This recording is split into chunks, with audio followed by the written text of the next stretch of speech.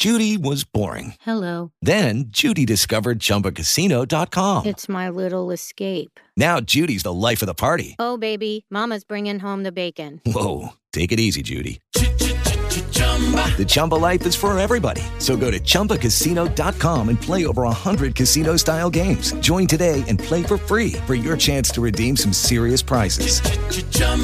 ChumbaCasino.com.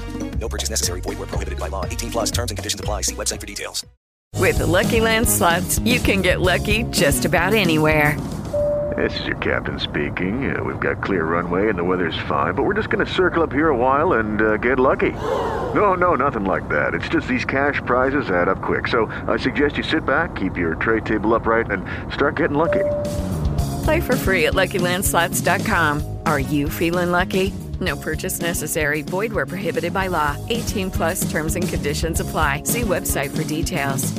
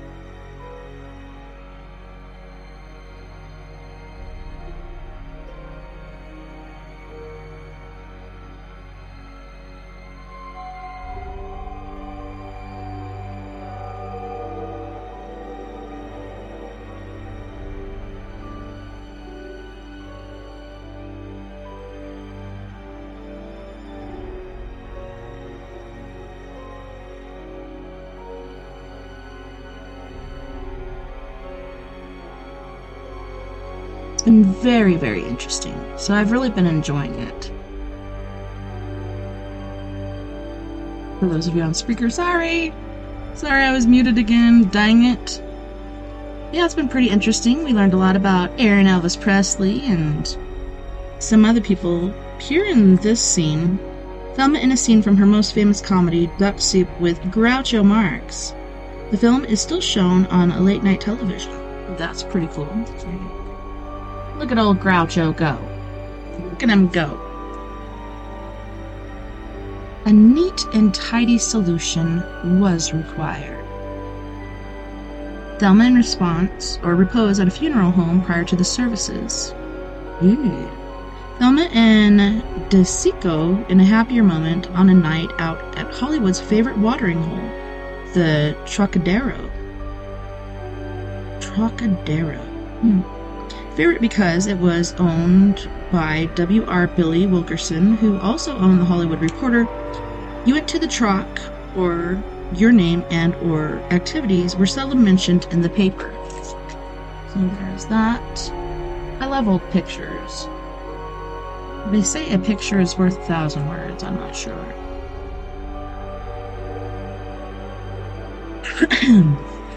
The strange and unsolved death of Thelma Todd. The real and underlying causes of death of many well-known Hollywood figures, past and present, will never be known because of cover-ups by an oligarchical community, police and citizens alike protecting its own and the millions of dollars in revenue. Such causes of death, if they were really known by the public, could be harmed. That was written by the Hollywood Citizen News, October 1936. It was 4 a.m. on a Sunday morning, the 15th of December, 1935. The scene was a lonely stretch of Pacific Coast Highway, according to the Farmer's Almanac and news stories of that Sunday. A swift wind was blowing off the Pacific Ocean, rattling the glass windows of Thelma Todd's Cafe and Roadside Rest across the road. The breakers whipped on the beach, leaving behind a white foam which shimmered in the light of the full moon in the chilly pre-dawn hours. Our chauffeur-driven Packard limousine pulled up outside the high arch-shaped entrance to the famous beach retreat. The long 2-story building with a 3-story tower at a slight angle at the south end, butted the corner of the highway and Positano Road. Alongside the tower was a 270-step cement stairway to the road above, which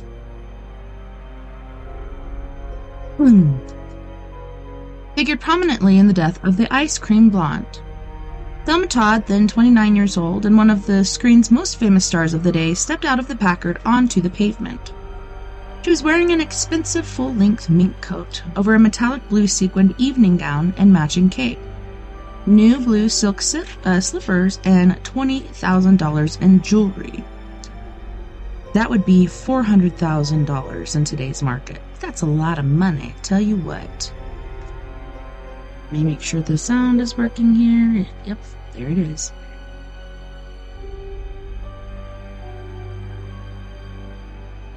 As Thelma got out of the limo, the cold, biting wind from the Pacific hit her. According to her driver, Ernest Peters, who always drove her to evening engagements, she drew the mink further around her shoulders and turned to him.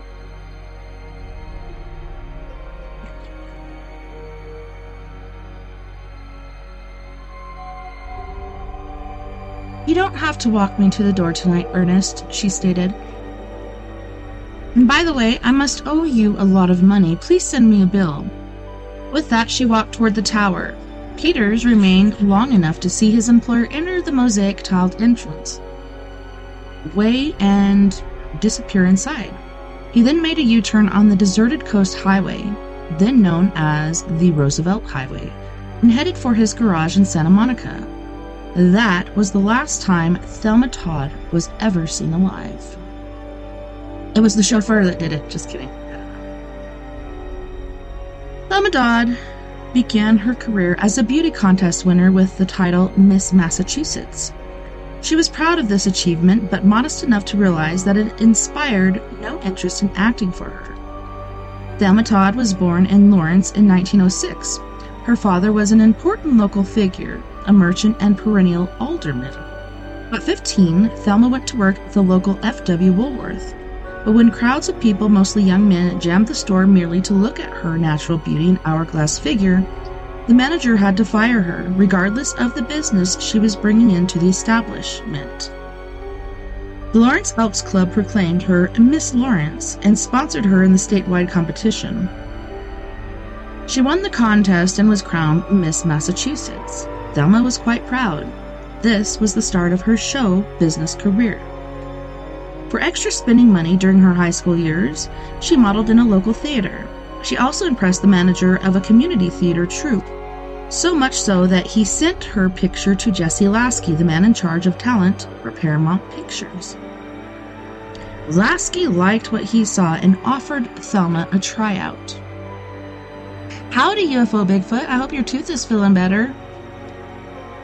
Her studio bios described her as a former school teacher, but despite being elected spokesman for the freshman class at Hood Normal Teachers College, Thelma dropped out after 1 year to accept Jesse Lasky's offer to attend the Paramount Pictures Training School in Astoria, Long Island. She graduated with the class of 1926, a class which included the future husband of Mary Pickford, Charles Buddy Rogers. Paramount gave her a role in The Fascinating Youth. The studio nabobs liked the way that Thelma looked in fine clothes and her forceful, intelligent looks. She appeared in 13 silent films, easily making the transition to sound in 1927. Her voice was vibrant, cultured, and she strove to improve it with voice lessons. I was thinking last time I was reading this book that it just seems like you had to have a different sort of talent to do silent films, really. Because, you don't have a script, you don't have anything to go on, you just have to basically use your movements and gestures and such. Facial expressions are important.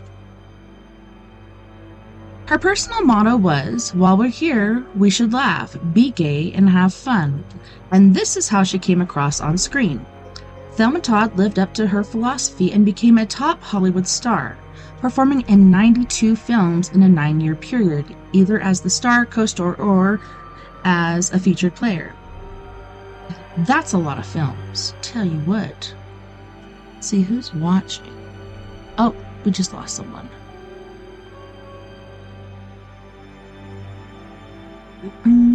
Thelma's mellifluous voice was a strength, but her acting forte was her sense of humor.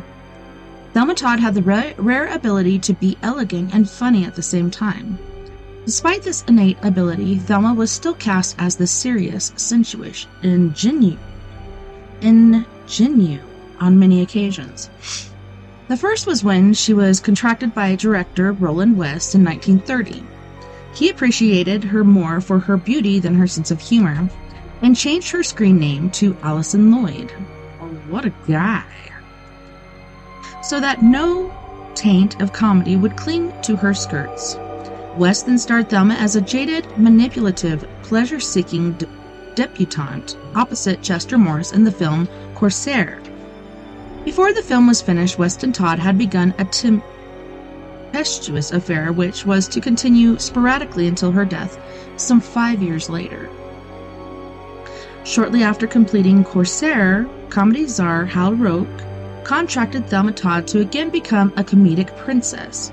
He thought the idea of Thelma performing under a pseudonym was so silly that he half-seriously threatened to change her name to Susie Dingleberry, so that no taint of drama would cling to her skirts. See, they just keep changing her name. I'm glad your tooth is feeling better. Tooth stuff is serious. You gotta take care of that stuff.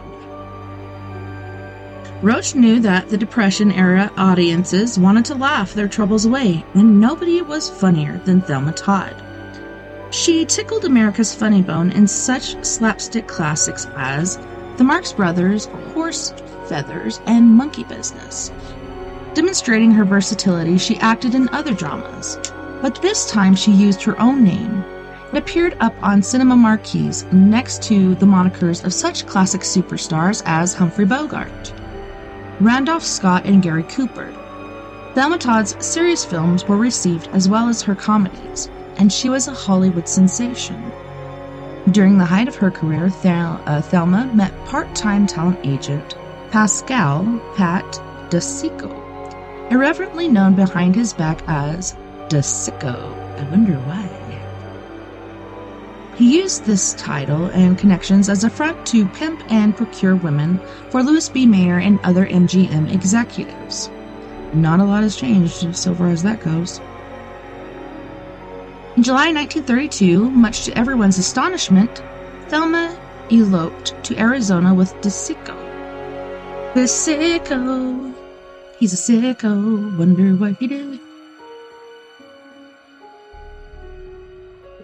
Marriage kept neither Thelma nor Pat monogamous. Thelma, who enjoyed life in the fast lane, continued her affair with Ronald West, as well as conducting liaisons with Ronald Colman and band leader Abe Lyman, among others. DeSico used Thelma's name and reputation to his own benefit.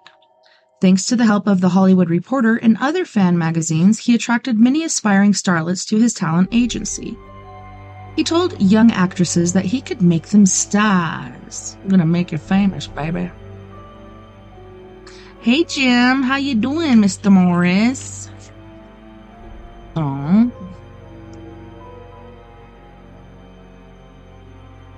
I miss you, buddy. Haven't seen you in a while. Where'd you go? Where'd everybody go? Let me type to... Even though I said it on air, I'm still gonna type it. Hey, Bigfoot. Okay, let's see. Where was I?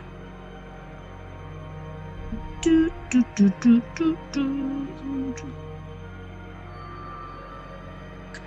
way he claimed to have done for Thelma, and after making brazen promises, he had his way with them on the large office couch.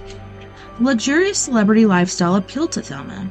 She liked big houses, fancy clothes, the elegant nightlife where liquor flowed like water, and fast cars. As soon as newer, speedier automobiles were released onto the market, Thelma would acquire them. Subsequently, she was cited for speeding and or driving under the influence countless occasions.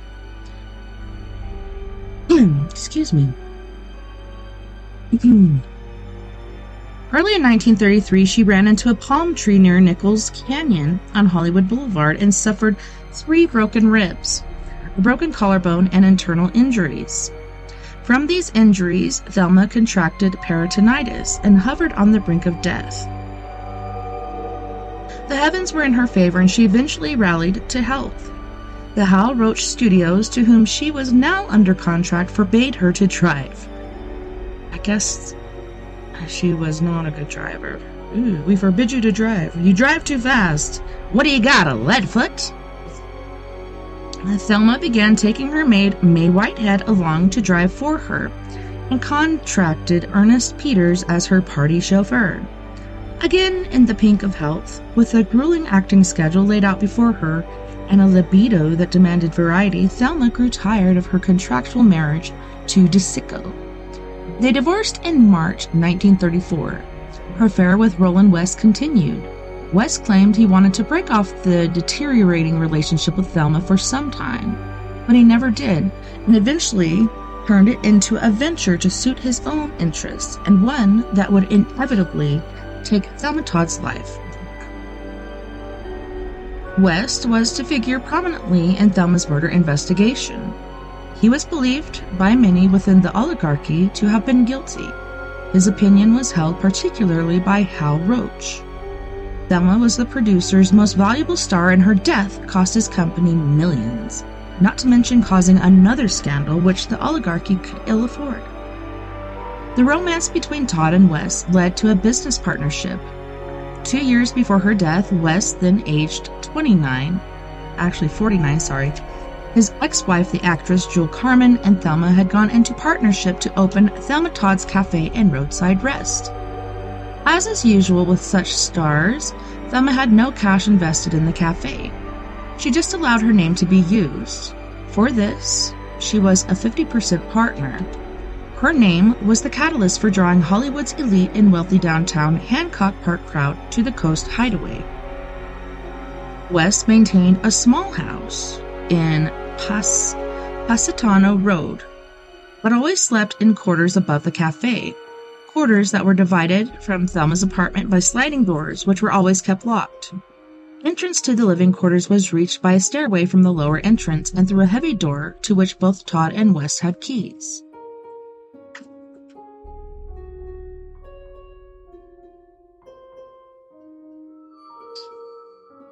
The evening of Saturday, December 14th, 1935, was a special occasion for Thelma. The star was at the height of her career, and this evening she was the guest of honor at the Trocadero, one of Hollywood's most celebrated night spots. It was owned by W.R. Billy Wilkerson, who was the publisher and sole owner of The Hollywood Reporter. If Hollywood's finest did not frequent the Troc, it would be very difficult to find their names on the pages of The Hollywood Reporter, its gossip column or casting pages. The party was being given in honor of her by the British comedian Stanley Lupino, his wife and daughter. A few years before, Thelma had co-starred with Lupino in a film they made in London. Lupino, visiting Tinseltown for the first time, wanted to entertain Thelma as she had entertained him in London at the conclusion of shooting. At the party were actor Fred Keating, Grace and Gertrude Durkin, and half a dozen others. Earlier in the day, Ida Lupino, Stanley's daughter, had talked to Pat DeSico, Thelma's ex-husband. She told him about the party. DeSico, according to Lupino, in a statement to the police, said he would like to come and that he and Thelma were still good friends. Lupino said she replied, "Good, it's dress," and at 8:30. Thelma spent that afternoon prior to the Lupino party having a tooth filled and shopping at her favorite department store, Bullock's Wilshire. She purchased a new blue evening gown, slippers to match the gown that she had planned to wear. When Peters arrived in the Packard to chauffeur Thelma to her party, he found her dressed to the nines. Her hair was meticulously waved and her jewelry was much in evidence around her neck and on her wrist. After all, she was considered one of the best-dressed women in Hollywood. And with the fan magazine photographers hovering around the entrance to the Troc, she wanted to be sure she was presentable for the pages of the popular fanzines of the day. Before she entered the car, Ronald West told her, probably in a fit of jealousy or envy, "I'll be locking the restaurant at 2 o'clock. Better be back by then." "I'll be back 5 minutes after," her chauffeur recalled her reply. Yeah. Fashionably late, as a woman must be. She told Peters to return and pick her up at 1:15 a.m. because she had an appointment at the cafe at 1:55. Peters assumed she meant she wanted to return before West locked the doors. The party, which was meant to be gay and happy. With Lucky Land Slots, you can get lucky just about anywhere. Dearly beloved, we are gathered here today to... Has anyone seen the bride and groom? Sorry, we're here. We were getting lucky in the limo and we lost track of time. No, Lucky Land Casino, with cash prizes that add up quicker than a guest registry. In that case, I pronounce you lucky. Play for free at LuckyLandSlots.com. Daily bonuses are waiting. No purchase necessary. Void where prohibited by law. 18+. Terms and conditions apply. See website for details. Lucky Land Casino, asking people, what's the weirdest place you've gotten lucky? Lucky? In line at the deli, I guess? Aha, in my dentist's office. More than once, actually. Do I have to say? Yes, you do. In the car before my kids' PTA meeting. Really? Yes. Excuse me, what's the weirdest place you've gotten lucky? I never win and tell. Well, there you have it. You can get lucky anywhere, playing at LuckyLandSlots.com. Play for free right now. Are you feeling lucky? No purchase necessary. Void where prohibited by law. 18+. Terms and conditions apply. See website for details. The affair began with a very embarrassing incident because DeSico said he would attend as he and Thelma were still good friends. Ida Lupino, the ex officio hostess for her parents, reserved a seat next to Thelma's in the private dining room. Could you imagine? Oy vey. The chair remained empty throughout the dinner. DeSico was seen dancing in the main dining room with actress Margaret Lindsay. one of his clients. When Lupino reminded him that he had accepted her invitation to join the party, DeSicco supposedly told her, "It was all a joke. I never intended to come." Ida, at a loss, told Thelma, "I know he was serious when he spoke to me. I know it." Ida was furious at the snub and the embarrassment. Thelma reassured her that she didn't mind, and she expected it from her ex-husband, whose pride and income had been hurt when she divorced him. Ida was furious at the snub. As we said before, it obviously did not upset Thelma because everyone who attended the party reported that she was her usual hilarious self. "That girl's so funny." Lupino later testified that Thelma had told her she was having a dynamite affair with a man from San Francisco.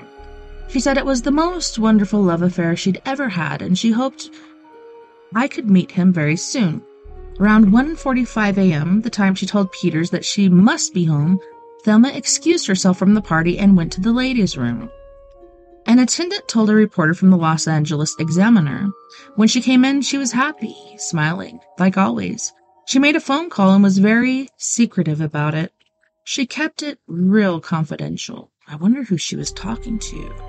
Tell me more. The police later asked the attendant if she thought Thelma had been calling Pat DeSicco in another part of the club. I couldn't guess who she was talking to, but after the call she was upset. I asked her if I could get her anything. She said she was fine, but I could see she wasn't. On Thelma's return to the party, those present noticed her mood change. Theater owner Sid Grauman, also a guest, asked if he could help. "Yes," she replied. "Would you call Roland at the cafe and tell him I'm on my way?" Even though Grauman made the call, Thelma remained at the party until 3:30 a.m. Her mood did not improve. Even the doorman and the hat check girls at the truck said Thelma seemed disturbed. Ernest Peters noticed it too. He testified that Thelma hardly said a word to him on the way home. However, some of the press quoted Peters as saying Thelma told him to drive faster, Ernest. I'm afraid of being kidnapped or killed. This was probably for headlines to sell papers. In truth, it was only when she arrived at the cafe that she spoke, asking Peters to send her a bill for the services. About 30 hours after Thelma walked into the mosaic archway of the cafe, she was found dead in her 1933 Lincoln touring car. It was a cold, sunny Monday morning. Thelma's housekeeper, May Whitehead, intended to follow her usual custom of pulling Thelma's car out of the garage of Carmen Jules' house, Castillo del Mar, on Positano Drive, and move the Lincoln to the front of the cafe for Thelma's use. Whitehead could not believe what she found. Thelma Todd was slumped over the steering wheel of the Lincoln. The garage doors were closed, but not locked. The ignition switch, Whitehead noticed, was on.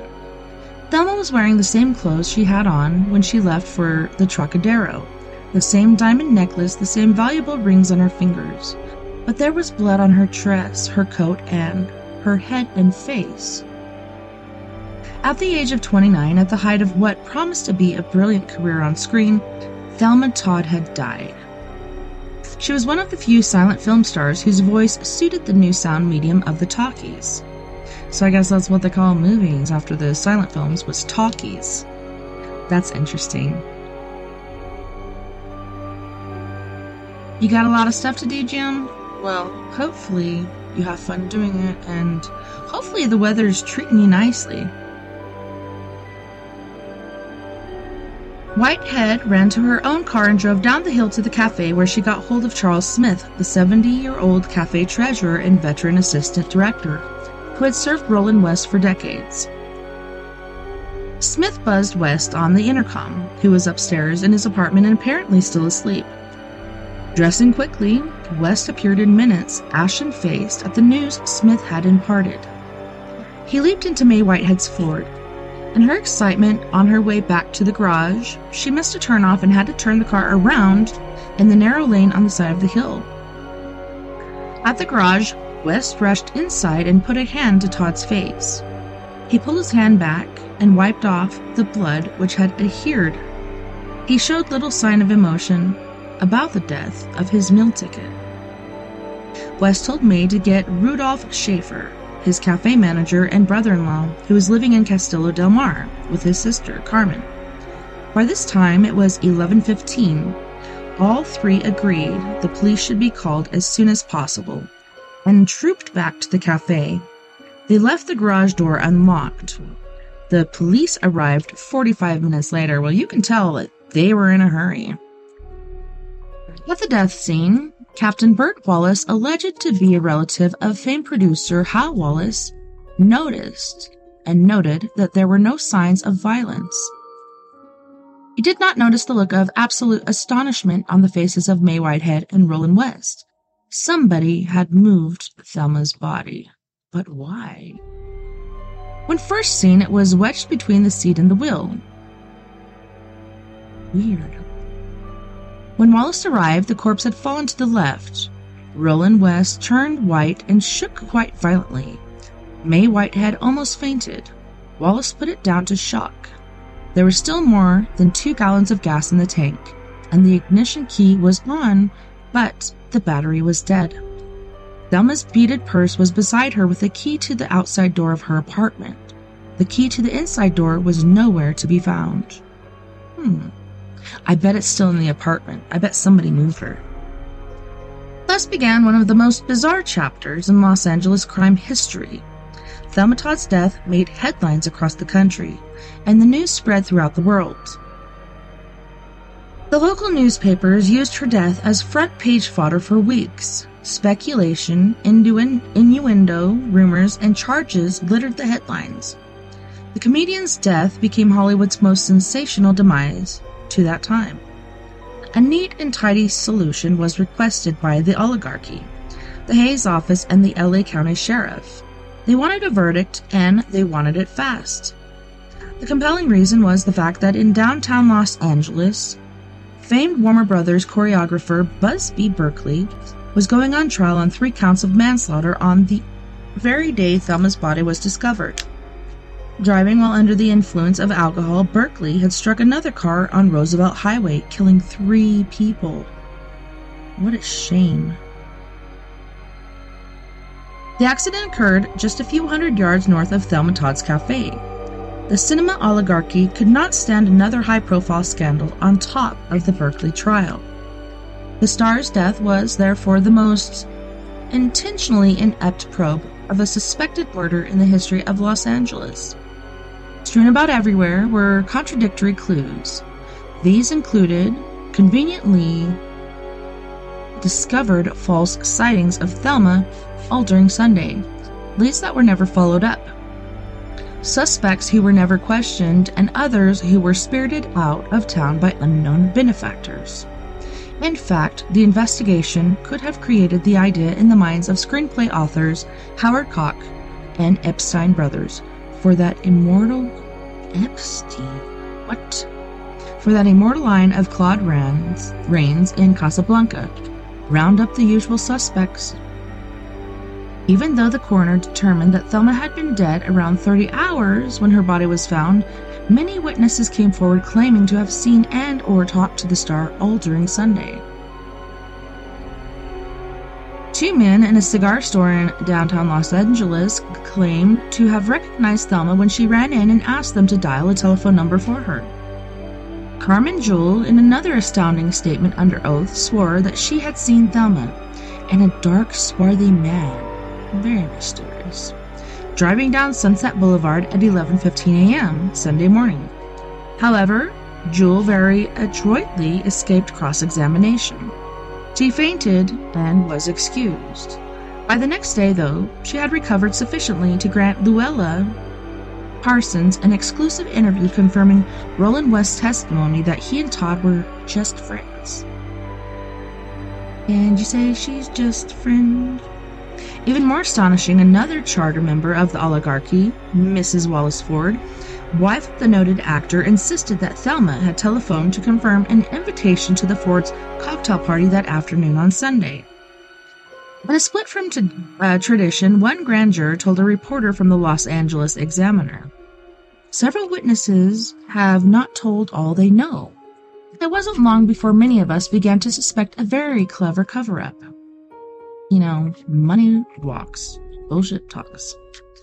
Added grand jury foreman George Rochester, some of those who appear most mute, most dumb, apparently, are deliberately concealing facts.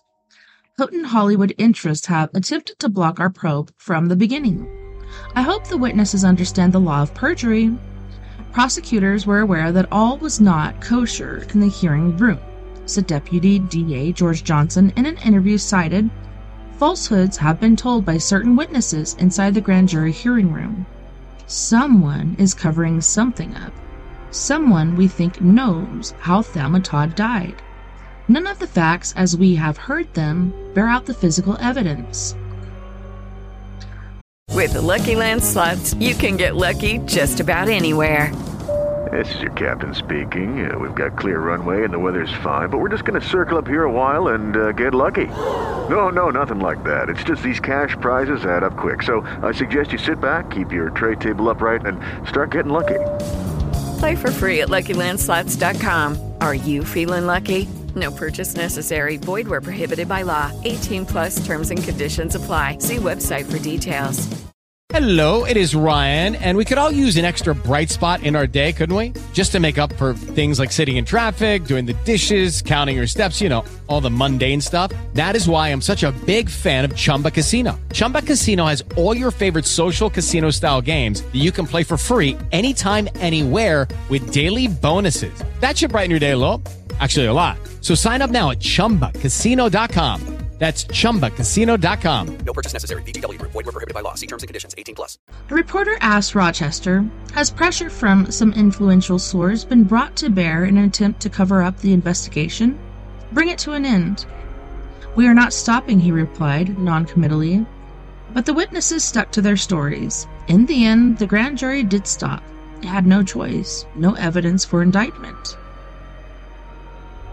There's a little asterisk there, and it says, District Attorney Burn J. Fitz, who was still receiving payouts from the William Desmond Taylor cover-up, did the bidding again for someone in the oligarchy, a major player, to shield the real culprit of Thelma Todd's death. Do you think it was Mr. Sicko? I think it could have been. I don't know.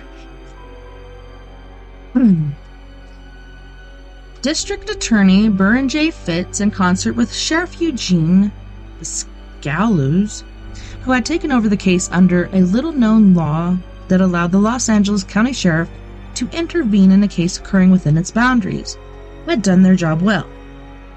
Scallows elected to invoke the little-known law at the urging of Joseph Schenck, co-founder of 20th Century Fox and a close friend and benefactor of Ronald, aka Roland West. A sheriff and a deeply rooted Los Angelino from an old California family, Scallows had a deep interest in the industry. He often visited film sets with Daryl Zanuck and Joe Schenck. He made Louis B. Mayer an honorary deputy sheriff. Scallows also knew Roland West intimately as a 33rd degree Mason and Lodge brother. For the icing on the oligarchy's cake, insofar as the cover-up was concerned, Scallows was a very close personal friend of the deputy district attorney, preparing the Todd case for the grand jury.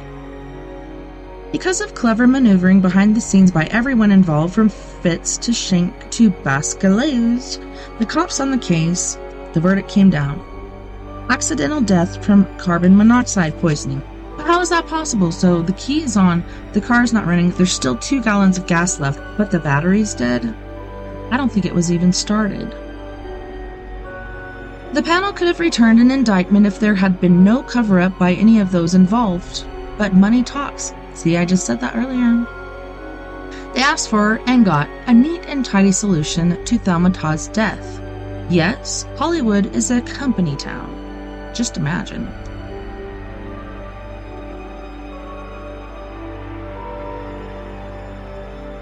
Several years before he died, we were told by one of the most powerful attorneys in the industry that Joe Schenck intervened with his friend Gene Scallows and Burn J. Fitz over the verdict in Thelma Todd's death.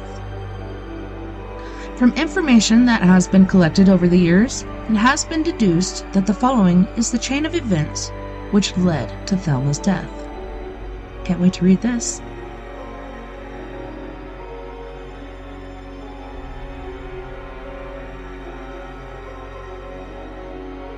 It will be recalled that when Thelma left for the party at the Trocadero, West admonished her that he would be locking the restaurant at 2 o'clock. Better be back by then. It would have been in character for Thelma to tell West that she would come and go as she pleased, as she did.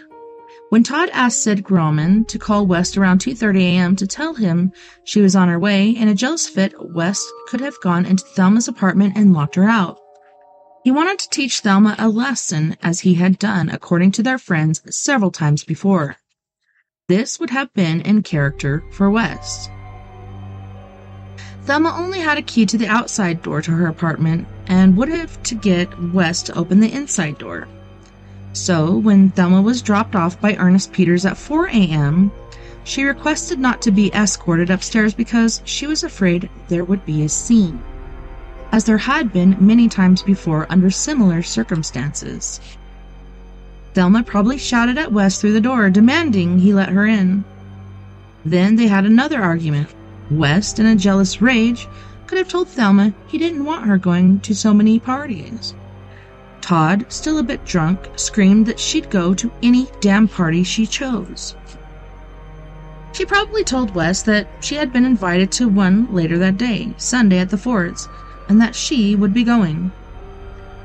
It was then that Thelma, not knowing what else to do, trudged up the 270 steps to the garage to sleep in her car or to drive to her mother's house in Hollywood. Her mother later claimed that her daughter had a weak heart. She couldn't possibly have climbed all those stairs without fainting. West obviously followed Thelma. It is the only scenario which fits all the facts.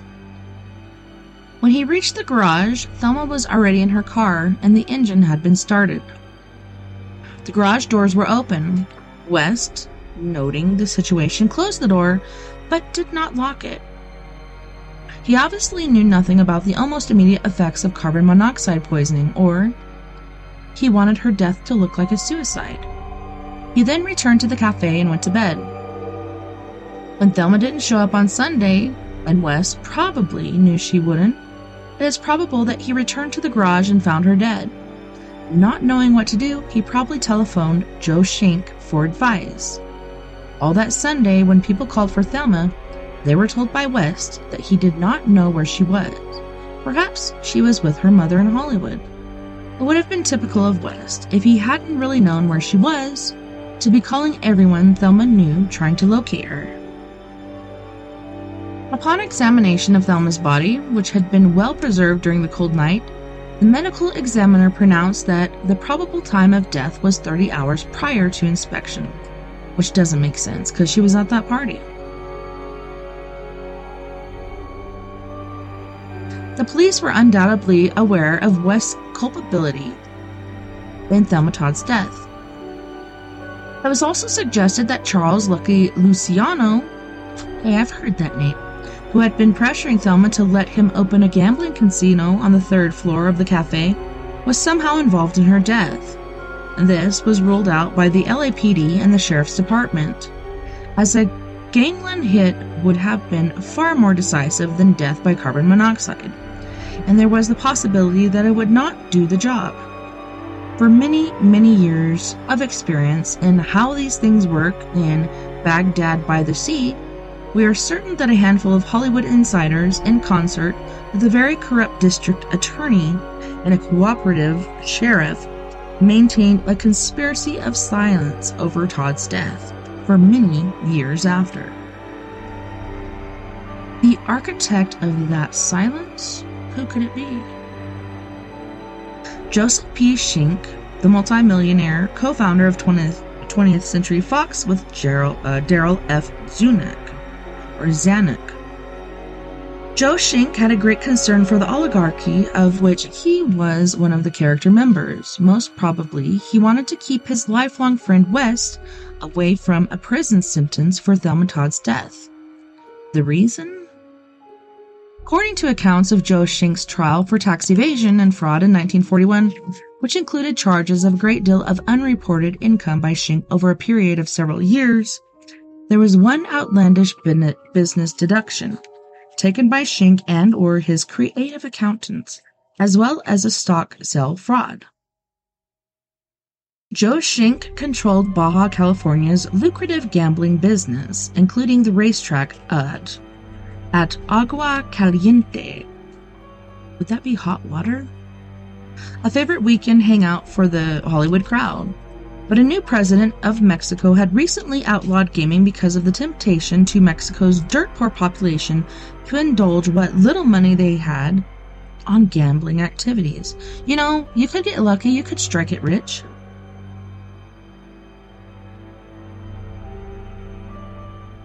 Joseph Shink eventually spread enough pesos around Mexico City and Baja to come to an agreement with the new government. Meanwhile, in his old friend Roland West, he had found a way to recoup his bribery losses. As West testified at Shink's trial, Shink sold him approximately $400,000 in racetrack stock for $50,000. Then Shink took a tax loss of more than $350,000, though he never actually transferred the shares to West. The deal was structured so that Shink had his company, Fox, loan West the $50,000. West gave Shink a check, and then Shink reimbursed West under the table in cash. He would then pay off the Fox loan with the cash. According to testimony at Shink's trial in federal court, West paid the second installment and was secretly reimbursed in December 17, 1935. The day after Todd's body was found in his garage. Well, isn't that quaint? Dun, dun, dun, dun. No one was ever indicted or accused of Thelma Todd's death, at least openly. Any attempt to dig into the case by journalists in the intervening years was met by stony silence for as long as Shink and his cronies were alive. Thelma's producer, Hal Roque, the one who probably best knew the circumstances surrounding her death, denied any knowledge of a connection between Roland West and Joseph P. Shink, even though that relationship was a matter of public record from the trial of Shink for tax fraud. Piscaluz, with a little help from his friends in the industry, money and hype, kept getting re-elected from 1936 until he retired in 1958. That's a long time. We need a turnover here. Come on. He chose his successor, Peter Pitches, who in turn anointed with holy sheriff's water his successor. With the Lucky Land Slots, you can get lucky just about anywhere. This is your captain speaking. We've got clear runway and the weather's fine, but we're just going to circle up here a while and get lucky. No, nothing like that. It's just these cash prizes add up quick. So I suggest you sit back, keep your tray table upright, and start getting lucky. Play for free at LuckyLandSlots.com. Are you feeling lucky? No purchase necessary. Void where prohibited by law. 18+ terms and conditions apply. See website for details. Hey guys, it is Ryan. I'm not sure if you know this about me, but I'm a bit of a fun fanatic when I can. I like to work, but I like fun too. It's a thing. And now the truth is out there. I can tell you about my favorite place to have fun. Chumba Casino. They have hundreds of social casino style games to choose from with new games released each week. You can play for free anytime, anywhere. And each day brings a new chance to collect daily bonuses. So join me in the fun. Sign up now at ChumbaCasino.com. No purchase necessary. VGW. Void where prohibited by law. See terms and conditions. 18+. Sherman Block. Oh. The incestuous relationships of the oligarchy and civil service. Despite the verdict of an accidental death, no one ever bothered to clarify all of the contradicting information. And I'm just wondering, she had blood on her face and her dress. How exactly did that happen? So, can I borrow your lighter? Oh. It's for a surprise for you. Oh. Okay. Hey, don't forget to shower. You got school tomorrow. Mm-hmm. All right. Bring it back. But yeah, where'd the blood come from? Something obviously happened. Maybe like when she passed out, she hit her face on the steering wheel and maybe that's where the blood came from? I don't know. It's pretty shady. Despite the statement of a police captain on the investigation that the soles of Thelma's new evening slippers were scuffed, commensurate with a climb up 270 cement steps, the press reported that the slippers showed no signs of wear. Did Carmen Jewel really see Thelma driving on Sunday on Sunset Boulevard the Sunday morning with a swarthy man? It must be remembered that Carmen had more to gain by keeping West out of jail because of their impending divorce and alimony. It could also have been Carmen Jewel imitating Thelma, who really called Mrs. Wallace Ford that Sunday to RSVP. Carmen Jewel was an actress and could easily have passed for Thelma on the scratchy and unreliable telephones of the era. How could Thelma Todd have been seen at a cigar store Sunday morning if she was dead? It would have been an easy matter for the district attorney's office to convince the store owner to testify that Thelma asked him to make a telephone call for her that Sunday morning. The cigar store was not far from the DA's office and was frequented by employees of City Hall for the occasional wagger. It is highly doubtful that Luciano would order a hit on Thelma Todd, the take, from a gambling casino in the cafe would have been infinitesimal compared to the shakedowns the mob was extracting from the industry in other more subtle ways. The official verdict of the coroner's report came as close as it could to calling Thelma Todd's death murder. I'm telling you, it was. This was no accident. Something happened. But in the final analysis, those behind the scenes had engineered the verdict that they wanted. The neat and tidy solution. Thelma Todd, the descendant, died by asphyxiation, perhaps intentionally. The cause of death? Carbon monoxide poisoning. But how do they know? The finding further stated, the decedent, finding herself locked out of her apartment, but if you have a key to the outside and you can get to the inside, wouldn't you do that instead of climbing 200 and something freaking stairs to get to your car? This makes no sense. The decedent, finding herself locked out of her apartment, climbed the 270 steps of the outside staircase from the cafe to the garage, where decedent garaged her automobile.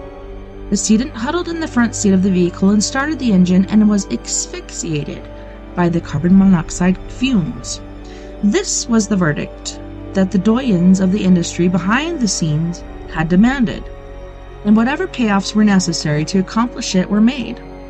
The attitude was, let's face it, boys, Thelma Todd is dead and nothing is going to bring her back. There are plenty of dames out there to replace her. The official tidy result of the investigation of Thelma Todd's death, accidentally or otherwise, and no matter how ludicrous to those who had studied the facts, put an end to the speculation about murder. It got the Thelma Todd problem off the front pages and with a minimum of fuss. Bank accounts downtown became a little fatter, and some new cars rolled out of several showrooms. The case was closed. We repeat the statement of Ezra Goodman from his book of many years ago, The 50-Year Decline and Fall of Hollywood. It is very propos to Thelma Todd murder. The Hollywood's founding moguls preached of the good, noble, and beautiful, and they themselves fostered in their lives the works the evil, the ignoble, the ugly. One final twist to the unsolved mystery of Thelma Todd's death is that West, obviously wishing to cleanse his soul of his sordid past, confessed to accidentally killing Thelma to his old friend, actor Chester Morris, when on his deathbed in Santa Monica Hospital. The actor who starred in West's most famous film, Corsair, confided this to several other people, one of whom told us several years ago when you were digging into the case. Roland West died in 1951, almost 10 years to the day before Joe Shank's death in Beverly Hills. Roland West, director of the brilliant silent films such as The Bat Whispers and The Monsters, was punished for his actions by the oligarchy by never being allowed to direct or produce another picture. That was his sentence for taking the life of Thelma Todd, one of the brightest stars on the screen and one of the most famous of all Hollywood's unsolved mysteries. So here's a picture of Roland West and director and partner in the cafe and Thelma's sometime lover discussing her death with R.H.W. Schaefer, the manager and accountant of Thelma Todd's roadside rest. They are waiting to testify at the coroner's inquest. Rigged before it even got started, which is, how it happens a lot in Hollywood. Look at those guys. Just check them out. They're plotting something sleazy. Sleazy, see? Very sleazy. Well, on that note, boys and girls, we are going to go to our first music break. And on this break, we have Miss Mia Savage with her band Antidote for Savages with Your Skeleton, Our New Reality, Lemurian Crypto, and Let Me Be Your Home. You guys don't go anywhere. We'll be right back after this music break.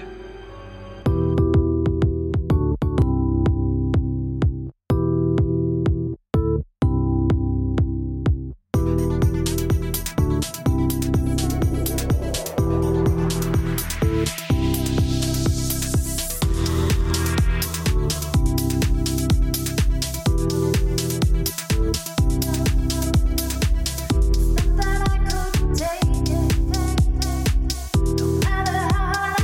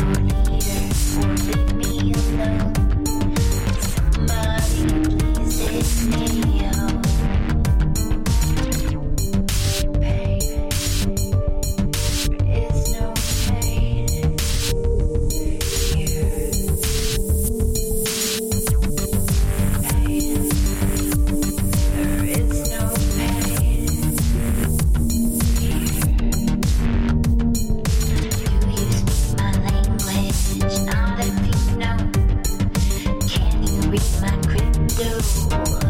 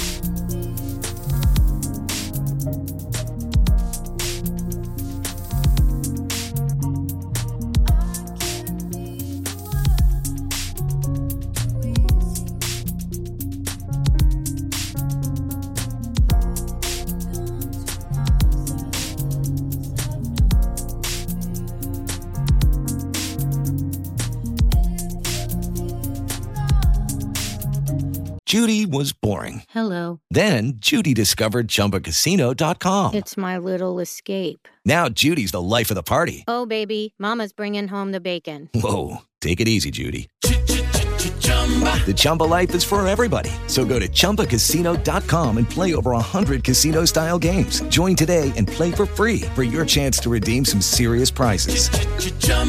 ChumbaCasino.com.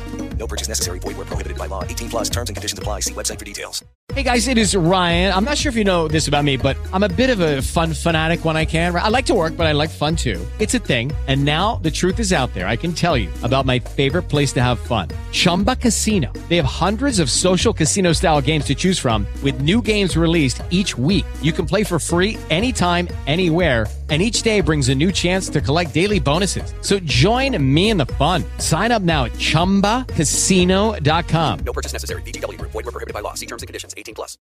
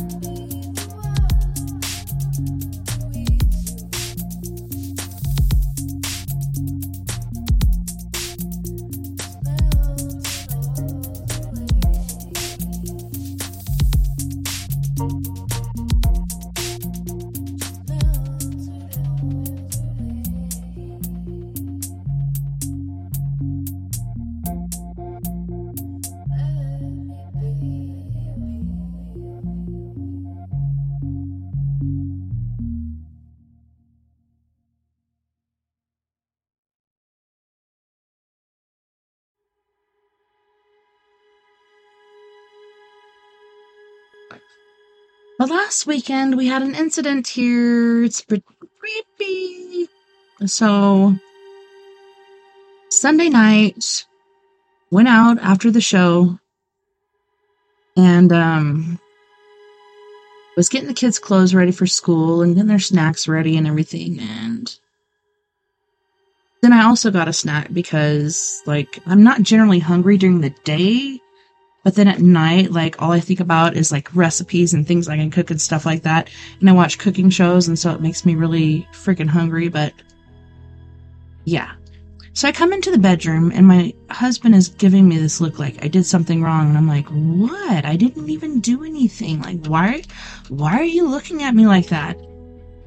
And he's like, how long have you been out there?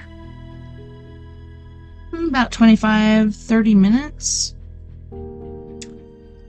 I just saw you go into your office. Like, you were looking at your phone, you were walking through, and you went into your office. And I was like, well, how long ago was that? And he said, like, 3 to 5 minutes ago. So, I have a doppelganger running around, and I don't know what its intentions are. I'm scared, you guys. I'm scared. I don't even know what to think about that. I don't know. It freaks me out because you hear stories about doppelgangers and... What the crack? Is it here? Is it wanting to take over my life? And why the hell would you want to do that? Because my life is pretty stressful. I don't know. It's creepy as F. Creepy AF. What do you think? Leave a comment down below because... What the hell? So I don't know if it's because it's September, we're approaching Halloween season, so the vela's getting thinner. I know the moon is sliding away from Earth. Better than getting closer, you know, I can imagine, but... Holy shnikes, you guys, like... That is weird. Hello, Travis. No, I was just talking about my doppelganger. Did you hear about that, Travis? Travis, did you hear about that? No, it was last Sunday. And I was just like... burning this incense, or sage. The power of Christ compels you. The power of Christ compels you. Like, I'm trying to keep this shit away from me. But last Sunday, my husband saw my doppelganger. Dude, seriously. Okay, so one time when she was doing the dishes. Okay. Okay. Don't forget to bring back the tape too, okay? But yeah, one time she was seen and she was in the kitchen doing the dishes. Like, if you're gonna do that shit, like, come on back, doppelganger. Seriously. But then there was even one of my daughter, my second oldest daughter, Nova. She's 19 now, but at the time I think she was like 13 or 14 or something. But our roommate was talking to her and she's like, why aren't you replying to me? Because, like, she just walked through, she went in and she was like making cereal or something. And so Amanda walks in there and she's like, why aren't you responding? And she wasn't there. So we have doppelgangers running around and it's neither here nor there. Like, it doesn't happen like all the time. Hold on, I gotta close the door. But it's freaking weird. Like, generally when a doppelganger is seen, they want to take over your life, which why would they want to have my life? Like, it's so stressful. But I don't know. It's freaking me out, you guys. It's freaking me out. So, that was years ago when my doppelganger was seen. There was even one time when Nova, she was playing outside and I went out there, not me, but my doppelganger, and pushed her down. And then ran inside and locked the door. We used to have a sliding glass door. Now there's like 3 windows there. So we've like rebuilt and kind of changed the place a little bit. And she came back in and I'm sitting at the table. We had one of those cool round gaming tables. It was on top of a barrel that looked like a wine barrel or something. And the chairs were like wine barrels. And me and my roommates at the time were sitting there playing poker. And she comes in and she's like, why did you push me down and why are you wearing different clothes? And I'm like, what are you talking about? And she said that I was wearing a white dress and I came out and I pushed her down. And then I laughed and ran away and, locked the door on her. Freaking weird. So at least this time, well, I wish she'd come back and do the dishes because we really need to do the dishes, but she was coming into my office and yeah, Vern was giving me that look like I'm up to something, like I did something bad. I'm like, what? I was just, getting the kids school clothes and snacks ready. What the hell? Why are you looking at me like that? But I agree, UFO Bigfoot. If you're gonna be here, you better pitch on rent or utilities, because we now own the house, because our awesome landlord actually gave us the house and asked for like $400 so he could buy some snowshoes or something. So we now are homeowners of this crazy haunted ass place. One of the other ghosts that have been seen here was the guy John that used to live here. And he died from, oh man, it's a smoking disease. Eczema? No, not eczema, that's a skin thing. Can't think of what it's called right now. The name of this disease is escaping me. But yeah, he died here in my bedroom in this house, and he has been seen, like the kids have seen him. He's a really nice guy, and it's funny because like before I even knew his name, I came up with the name John, and that's what I would call him. Emphysema, thank you, UFO Bigfoot. That's what he died from, was emphysema. Pretty close to eczema, but not quite. But yeah, he died from emphysema, and so we haven't been using our natural gas heaters for some time now. And so he was there, he was trying to fix the dolly thing, like the face of it is off and it's just sitting there. I think we've completely removed it at this point, and they still work. The only problem is like right here in my office, which if you don't know, now you know, I'm in a bathroom that I made into my office because shit was just falling apart. Like, so he was running a bath and our landlord showed up, and he left the water running and it overflowed, and then it caused the floor to cave in, and then it caused one of the ducts to collapse. I think that's where a lot of the mice are getting in. But yeah, ever since then, I think we used the heaters, as far as the natural gas heaters, we used it for that year. We haven't used it since. We've been using a gas stove. So, this chapter, moving right along, let's not talk about the doppelganger anymore, because she might show up again tonight. Hopefully if she does some frickin' dishes or pays the electric bill or something. Judy was boring. Hello. Then Judy discovered ChumbaCasino.com. It's my little escape. Now Judy's the life of the party. Oh, baby, mama's bringing home the bacon. Whoa, take it easy, Judy. The Chumba life is for everybody. So go to ChumbaCasino.com and play over 100 casino-style games. Join today and play for free for your chance to redeem some serious prizes. ChumbaCasino.com. No purchase necessary. Void where prohibited by law. 18 plus terms and conditions apply. See website for details. We lost a very valuable show business asset. And this is Miss Carol Wayne, the matinee lady of Johnny Carson's Tonight Show. Carol made over 100 appearances with Carson and in several films in which she had a bit part. Her death to the Mexican police is believed to have been murder, and they would like to question Carol's companion on the trip, Edward Durston, the same man who was with Diane Linkletter when she leaped to her death from a 6th-floor window several years before Wayne's death. What? I don't think so. I think she was pushed, but here is her picture. Look at you. Just look at you. Pretty young thing. Pretty sure that's a wig. Here's another picture. Carol Wayne Wright with actress Donna Pinterotto on NBC Comedy Theater. There are very few pictures of Wayne's professional appearances available.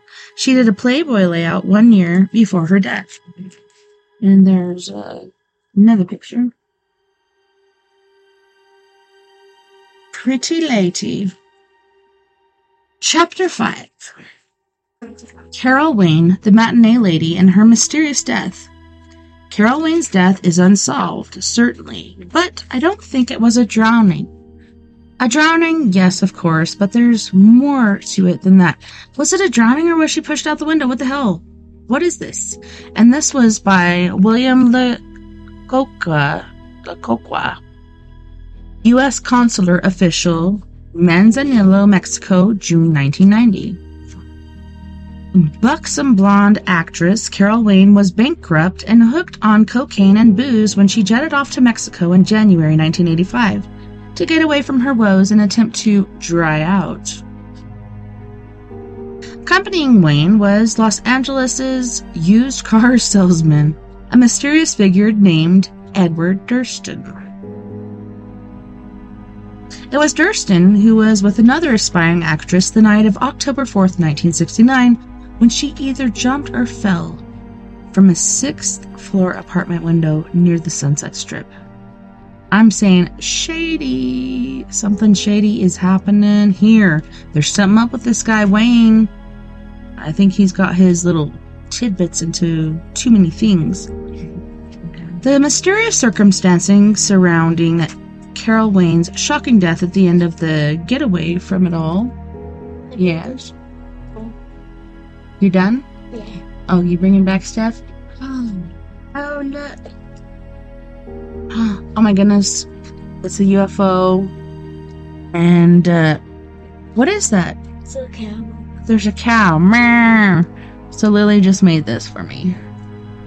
Oh yeah. That's awesome. Meow. Thank you, sissy. Can I have a hug? That's awesome. Thank you for making that for me. Hey. Good job. I will grab the stuff now. Okay. Okay, so the mysterious circumstances surrounding Carol Wayne's shocking death at the end of that getaway from it all, I'll have a last fling vacation, pointed out the probability of murder to Mexican officials investigating the death. The fully clothed but horribly bloated body of Carol Wayne was found floating in sun-drenched Santiago Bay at Manzanillo on January 13th, 1985. Fisherman Abel de Dios was casting a net from his wooden fishing boat about 300 yards out in the bay when he spotted the body floating no more than 20 feet away. When the body was brought ashore in a police launch and identified as that of Carol Wayne by employees of the Los Hadas Resort, Edward Durston, with whom she had checked in earlier in the week, could not be located. Thanks, Bug. Go take your shower. You gotta get ready for school. A few hours later, it was discovered that he had left for Los Angeles 2 days before Wayne's body was discovered. Strangely, he deposited her luggage at the airport, saying she would pick it up in the morning. Or would she?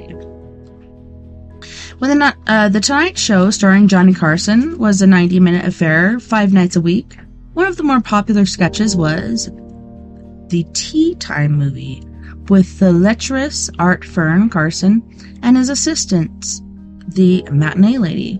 The lady with the bounteous chest and a drop-dead figure was Carol Wayne. When 30 minutes of the most successful show on late-night television was eliminated at Carson's request, the skit had to go. With its demise, Carol Wayne lost a lucrative income as the foil of Johnny Carson.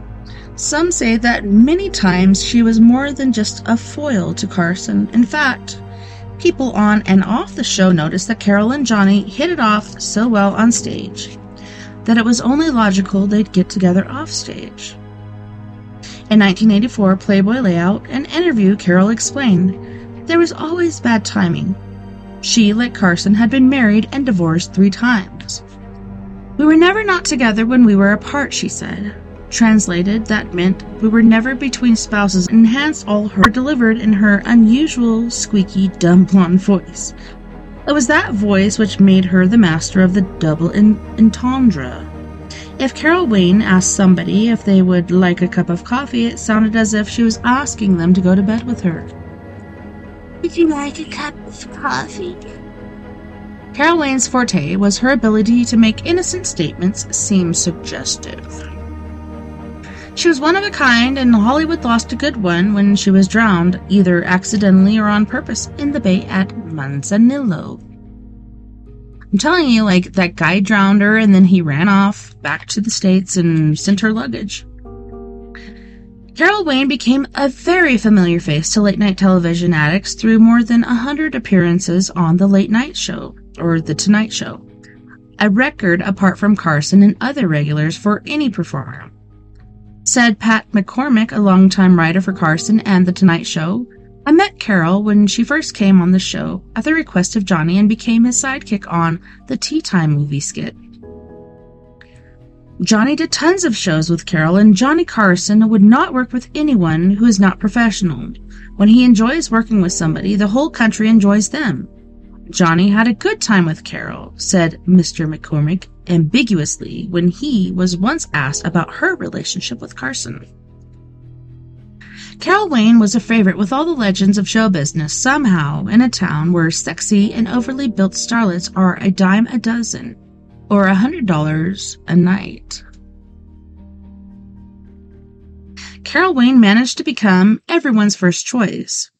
Thanks to a figure that could turn every head of Hugh Hefner, and did, she decided to bear all for Playboy in February 1984.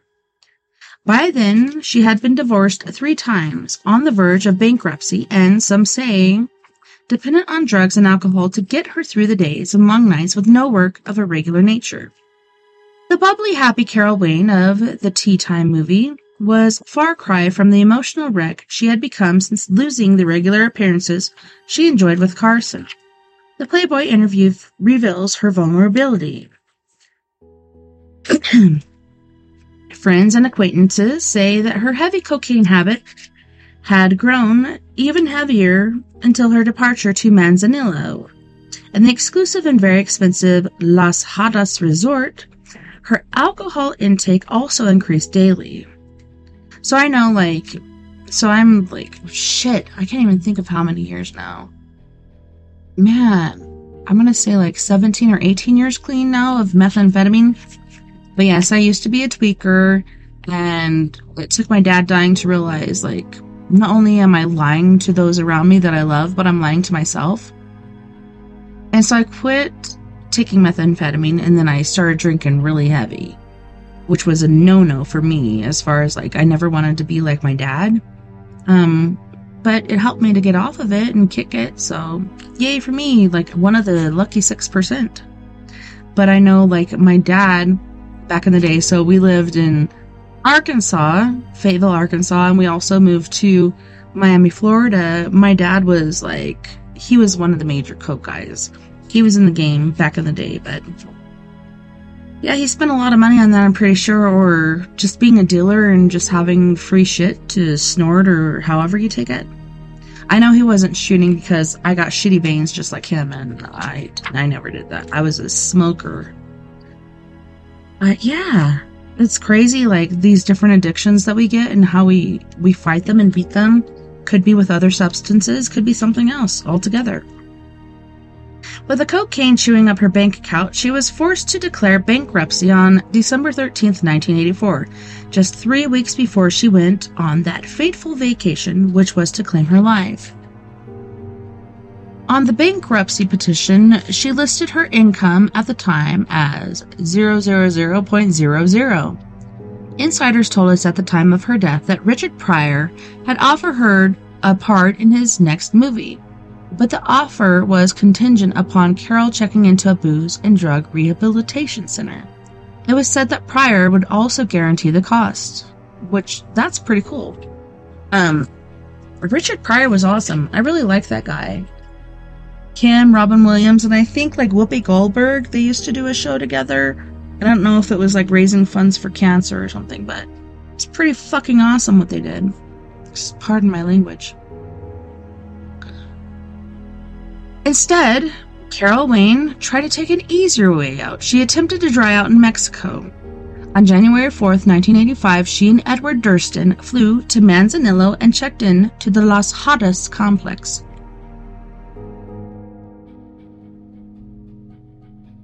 Pretty sure I remember this lady because I used to watch Johnny Carson. Stay up late watching that with my dad, and then even later was Star Trek. As far as her squeaky voice was concerned, Carol told us prior to an appearance on The Tonight Show that her whole family had the same voice. Seriously, this is inherited? My sister Nina, with his voice, is a telephone operator, in fact, almost a supervisor. If you ask her for help at the telephone company, you might get my sister on the other end. Nina, who was 12 months and 12 days younger than the 42-year-old Carol, her age when found dead, was also in show business, appearing in the very forgettable Camp Runamuck TV series. The two sisters were raised as virtual twins by their parents, particularly their ambitious mother, and sentenced to a life as performers due to her ardor for their success. During a polio scare many years before her death, Mrs. Wayne thought no polio germs could live in an ice rink. Such logic, laughed Carol, resulted in years of ice skating lessons. Our grandmother made all of our clothes. We were never in fashion. We were Chinese one year, Pilgrims another, Japanese the following year. We did stupid ponytails, and because we were tall and had long legs and had ponytails, we were offered a professional contract when we were 15 and 16. Yes, she sighed. Neither of us finished high school. Yes, she repeated. Zip education. And that happens with a lot of people, just like Ashton Kutcher. He found stardom as far as, modeling for Calvin Klein and other people, and so once he got that modeling gig, he quit school, and I don't think he ever graduated. I would, just to get it, but that's just me. For 3 years, the nerd Wayne sisters, Carol's expression for them, did their 42-city tour with the Ice Capades. That is, until Carol's big accident. Exhibiting a 5-inch scar on her knee, Carol explained, "Sometimes people would unconsciously, or perhaps on purpose, throw pennies that would stick to the ice and make you fall down. It was," she laughed, "a very unforgiving sport. When your blades hit something that wasn't meant to be, you crashed." Like Carol did. Carol later returned to the Ice Capades to finish the tour, but it was the end of the Wayne sisters' skating career. "When you train for something so young and become good at it, as we did, you never know if it's what you were meant to do in the scheme of things of life, or if it was just because it was someone else's idea. We missed the childhood of growing up, dating, junior and senior proms, and all those goodies," she observed solemnly. "I missed prom too, because I decided to date an older guy, because I had daddy issues." Anywho's, following the ice skating caper, the girls found jobs in Las Vegas, with the Follies Brigade. I think it's Brigade. "We were two pretty girls with no education. There was nothing else to do," she lamented, although there were probably very few polio germs backstage at the Tropicana. Their mother was not necessarily pleased. "Girls," she complained, "could you ask them for a couple more feathers?" On their days off from the Tropicana, Nina and Carol would always head for Los Angeles, a 6-hour drive. "Nina and I would always go to L.A. when we got off, so to speak," she explained with another Wayneism, or double entendre. "One time I went to a party, and a man said to me, 'We're looking for a girl just like you.' I thought, here they are." He told me to meet him at Disaloo Studios in the morning, and I did, just for a lark. They gave me a screen test, and I got the part. And I got all my parts ever since then, she laughed, looking down at her ample chest. Brown chicken, brown cow. It was while she was working in Las Vegas that Carol Wayne met husband number 1. Less than a year after the wedding, they split. She remarked at the time of her divorce that skating taught me to be limber, but that marriage really taught me how to be flexible. A typical cryptic Wayne's remark. Carol married for the second time in Hollywood. On this occasion, the lucky man was rock artist and photographer Barry Feinstein. Why does this name keep coming up? When they met, Feinstein was married to Mary Travers of Peter, Paul, and Mary. Following their wedding, Carol always referred to the trio following the wedding as Peter, Paul, and Scary. I guess Mary was scary. It was with Feinstein that Carol Wayne had her one and only child, a son named Alex. Carol found herself dividing her time between Alex and the music world her husband inhabited as an album designer and concert photographer. It all went bust after 7 years. The frayed boots, the Levi's. I couldn't stand the whole New York cowboy thing anymore. It was then that Feinstein became, in Carol's words, my second and last ex-husband. Carol Wayne's third and last marriage ended in divorce in 1980. Her husband was Burt Sugarman, producer of the long-running The Midnight Special. I remember that. It was following her divorce from Sugarman that Carol Wayne started on the long, slow ride to her death in Manzanillo. Oh, she worked several bit parts in movies, among them the forgettable Savannah Smiles, which, when last heard from, was playing 30,000 feet in the air on Pakistani Airlines on Air Burma 747s. Carol then spent most of her time being corrupted by her 14-year-old son, Alex. Your son is corrupting you? Are you serious? What? In 1984, Alex was attending Beverly Hills High School where she remarked, "The kids all know how to spell omega, but not cat. They all know the year of your Rolls Royce, but not the 2 dimes and nickel to make a quarter." Carol also, at the urging of Alex's corrupting influence, took up smoking, but not the type of cigarette manufactured in Durham, North Carolina. At irregular intervals, Carol Wayne used to pull out a clove cigarette. I know people that like them. I don't like them. They give me heartburn. It's like, even though you're not ingesting them, just smoking it, just like menthols, like, it gives you heartburn. I can't handle it. So she'd pull out a clove cigarette, the aroma of which was strong enough to get them banned from particularly every restaurant in Los Angeles. Alex told her that cigarettes would give her a big head rush. Little did she realize, but Carol Wayne was on the way to finding even better head rushes that would lead to her final destruction, a cocaine and alcohol habit.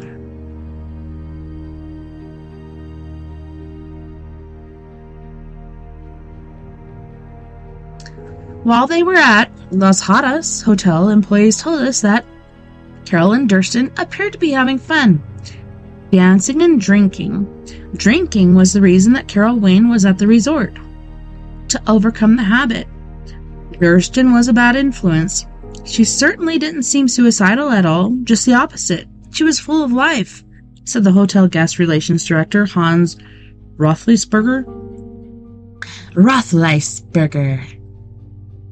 On January 10th, the day they were due to leave, the couple missed their 7 p.m. flight. They did not have enough money or credit cards with which to check back into the Las Hadas. Besides, their room had already been assigned to another guest and the hotel was full.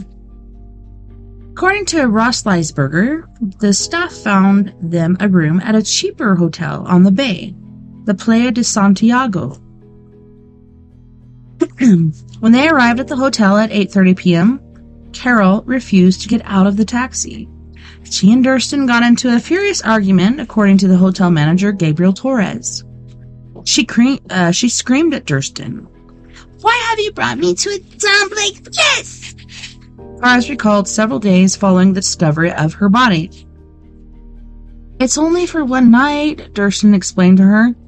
Finally, she told the bellboy to take her luggage up to the room, but she still refused to join Mr. Durston. So he followed the bellboy, leaving Miss Wayne behind in the street, vividly recalled the hotel manager. A few minutes later, Mr. Durston and the bellboy came back downstairs and found that the blonde lady had disappeared. She most likely went to a cantina down the road. That's what I would have done.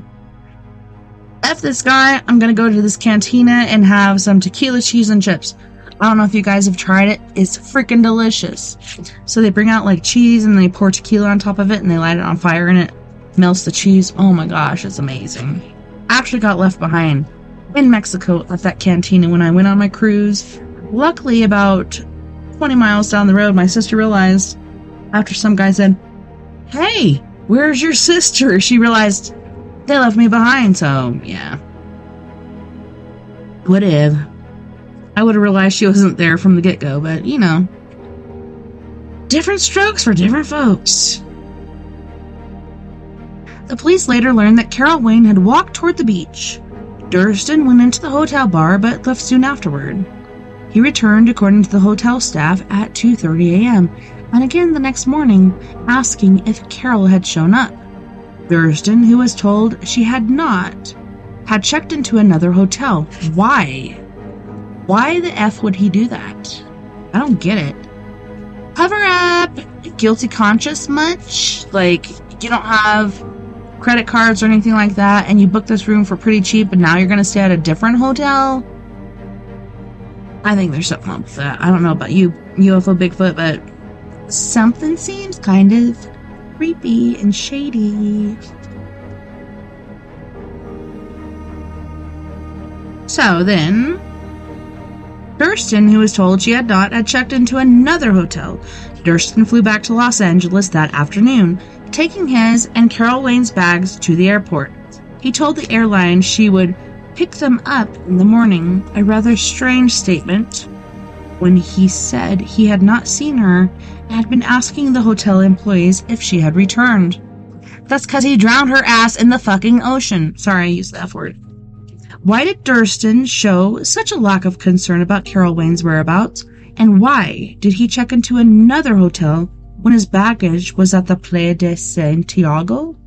That's what I'm saying, like, why would he have this room at the Playa de Santiago and then go rent another room? I think he's trying to separate himself from the situation to make himself seem more innocent, but to me, it makes him more guilty. Why did Durston not search for Carol on the beach after he was told that she had walked in that direction? Instead, why did he go into the hotel bar as though nothing had happened and then leave? Third, what was he doing from 9 p.m. until he returned at 2:30 a.m.?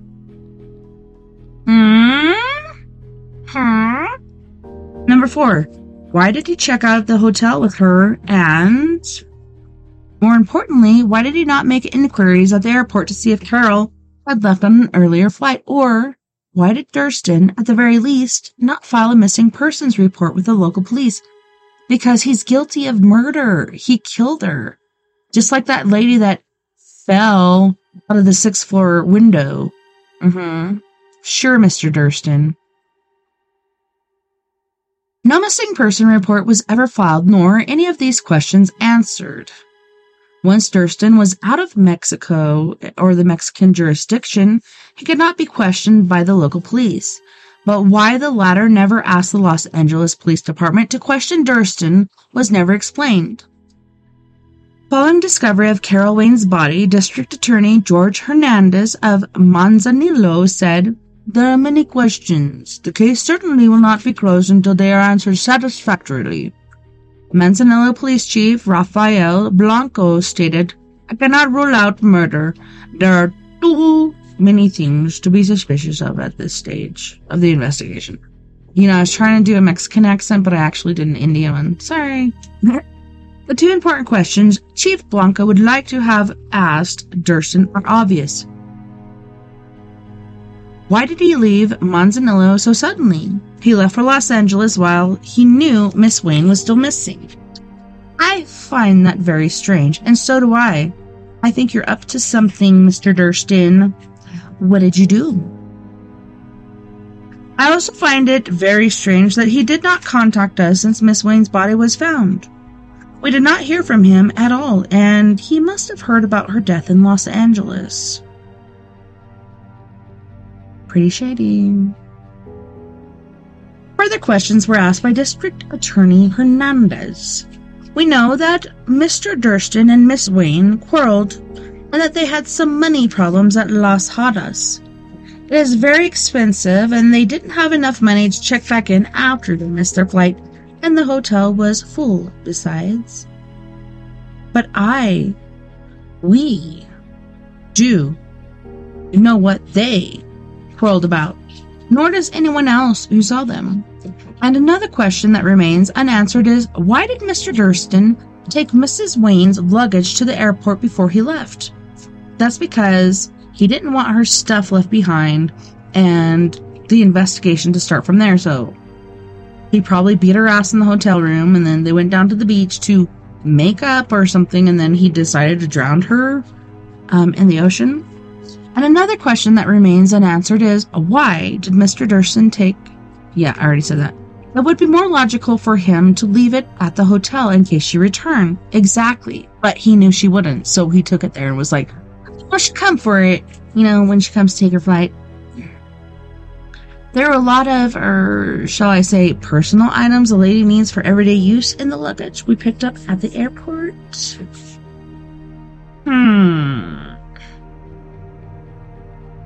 Hernandez again stressed that Carol Wayne's body was fully clothed when it was discovered in the bay.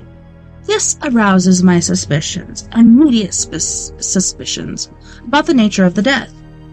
Even if she was upset and unhappy, I do not think it likely, continued Hernandez, that she would kill herself by drowning. In my experience, it's a method that's rarely used, even by the most deranged or unbalanced person. And I have seen movies where, people just walk into the ocean and unalive themselves. But it takes a lot of guts and balls and stuff like that in order to do that, because you have to weigh yourself down with rocks, you have to keep yourself under the water, and you when you're losing oxygen, you have that thing where you want to pop up above the water. But to me, that's one of the worst ways to die, especially falling from heights. I had a reoccurring dream when I was a kid, and I think it was a past life thing, but I fell from a skyscraper, and I believe it was in New York, but I fell, and every night I'd have this dream, and the more I fell, the closer and closer I got to that crack in the sidewalk. It was the worst freaking nightmare ever. In an autopsy, it was estimated that Carol Wayne had been dead about 36 to 48 hours when she was discovered. The authorities could not understand how she drowned. Initial tests found no traces of alcohol or drugs in her blood, and that's weird because she was using coke quite a bit, and she was drinking, I think, to counteract the high effect of coke. So it's pretty interesting that she didn't have anything in her body, and they said she went there to dry out so she could do this new show and get her new income going. Pretty intriguing that she didn't have anything in her system, nothing.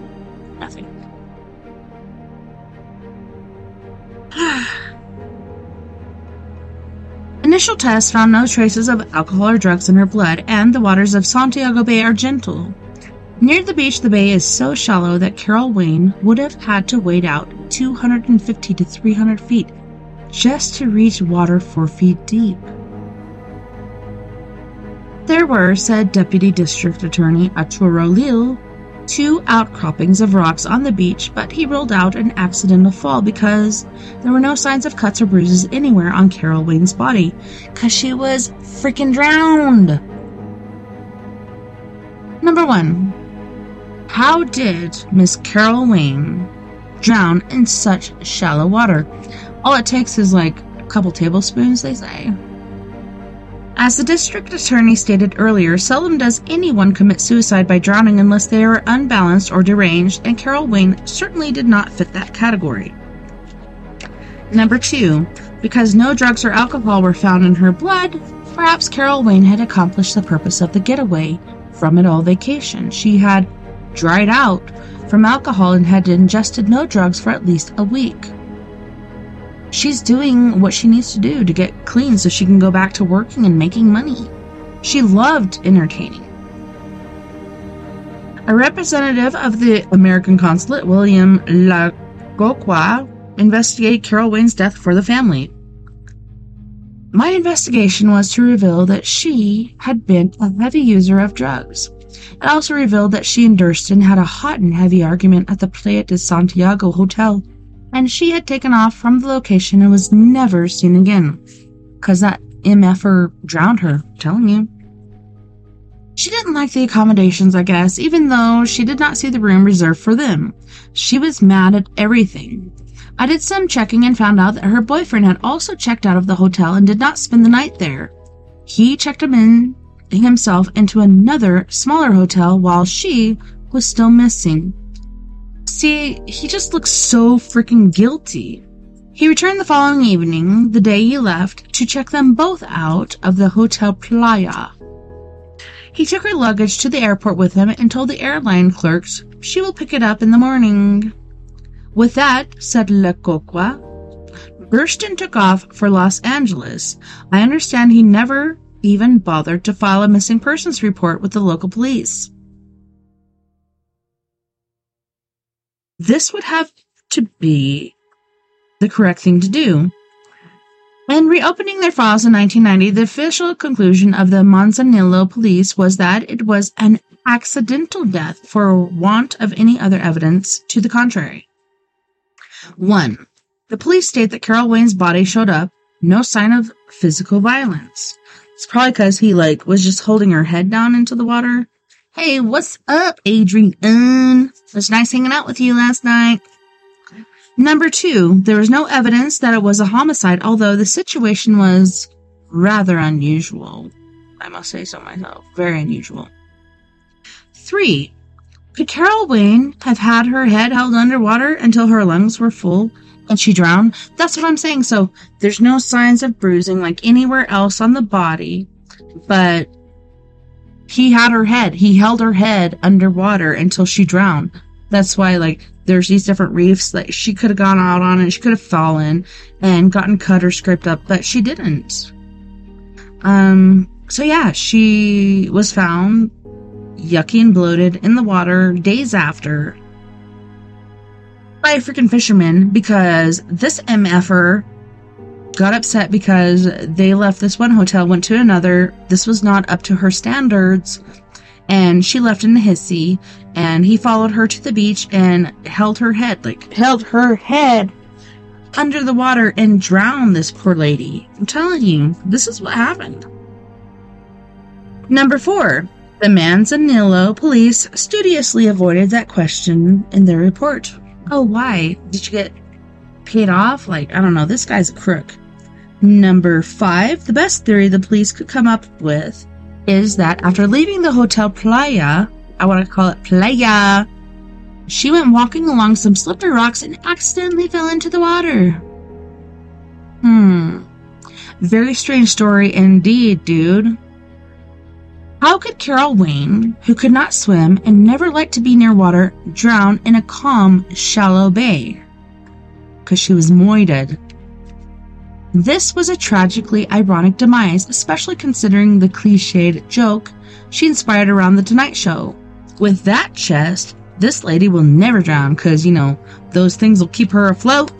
Unfortunately, she did drown.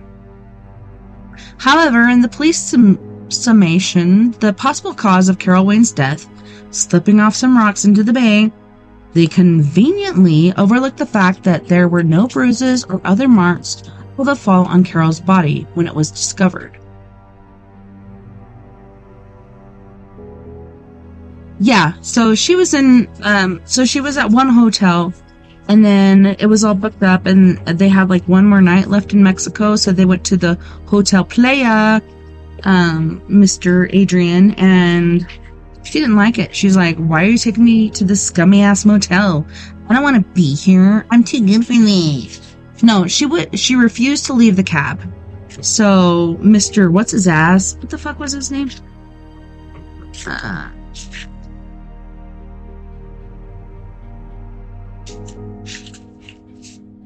Hold on, I got it. Where'd it go? Hello?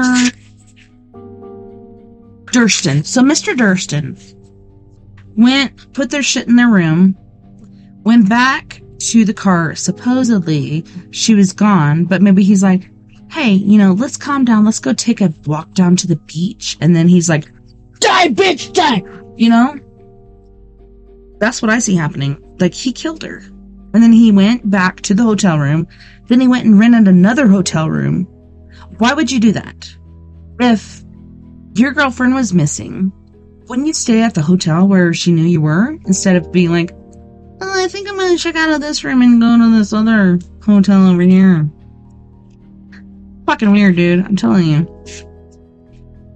does not make sense. Like, this guy is guilty. Did you hear? Okay, you just came in, so you probably didn't hear, but his ex-girlfriend accidentally fell from the 6th-story fucking window in her apartment. Give me a break. Alright, so she had slipped and fallen off the rocks. Surely there would have been some bruises somewhere on her body as she went down, said Manzanillo police investigator Arturo Reyes early in 1990. The investigation into Carol Wayne's death is still open, and we regularly review the case. Unfortunately, the man we would most like to question, Mr. Durson, will probably never return to Manzanillo, so that we may ask him several questions to help clear up the case. Another Hollywood-connected unsolved mystery. Definitely. The American consulate official who investigated the case thoroughly agrees. Unsolved, certainly, but I don't think it was a drowning. A drowning, yes, of course, but there's a bit more to it than that. And I agree with that. The official would not elaborate on that statement. She did drown, but it wasn't accidental and it wasn't suicide. Like I said, like, he held her head underwater. Like, that's the only way you can drown somebody without leaving marks, is to hold their head. Don't quote me on that, and don't use that scenario to kill somebody, but Mr. Pat McCormick, who wrote most of her lines as the matinee lady on The Tonight Show, lamented, Carol Wayne stood out as an original. I think we lost one. We lost a very valuable show business asset. That may be the case, but in any event, Carol Wayne's death will be just another of Hollywood's unsolved mysteries, of which no solution, and no definitive or positive solution at the very least, will ever be found. Just who is Edward Burstyn? And what is his background? This is a question asked many times in the past few years by the friends of Carol Wayne and the Manzanillo police. In October 1969, 20-year-old Diane Linkletter, daughter of famed TV host and advertising pitchman Art Linkletter, kids say the darndest things, leaped, fell, or somehow slipped to her death from a 6th-floor window of her apartment. Reports state there was LSD in her system. I'm telling you, Adrian and whoever else is listening on Twitch, this guy killed her, and then he killed this other chick, Miss Carol Wayne. He's a freaking murderer, and he knows how to cover up his tracks. Yes, Travis Willer is amazing. Yeah, and that's a smart way. Like, you know, sometimes there's bruises on the back of the neck or the shoulders or wherever you push when you're killing somebody. So far as I've read, when you do that, it leaves bruises, but not here on the scalp. Like, unless you shave their head, you can, like, at that point, see bruises. But who's gonna shave a dead lady's head? They're gonna be like, oh, body looks fine. Looks like she just walked into the ocean and unalived herself. You can't say the S word on YouTube or other places, but yeah, she just walked in the ocean and unalived herself. I don't freaking think so. She was so distraught about her hotel room. She wasn't even drunk or high on cocaine, and she just went and unalived herself in the freaking ocean. Give me a break. All these cover-ups in Hollywood, it just really upsets me.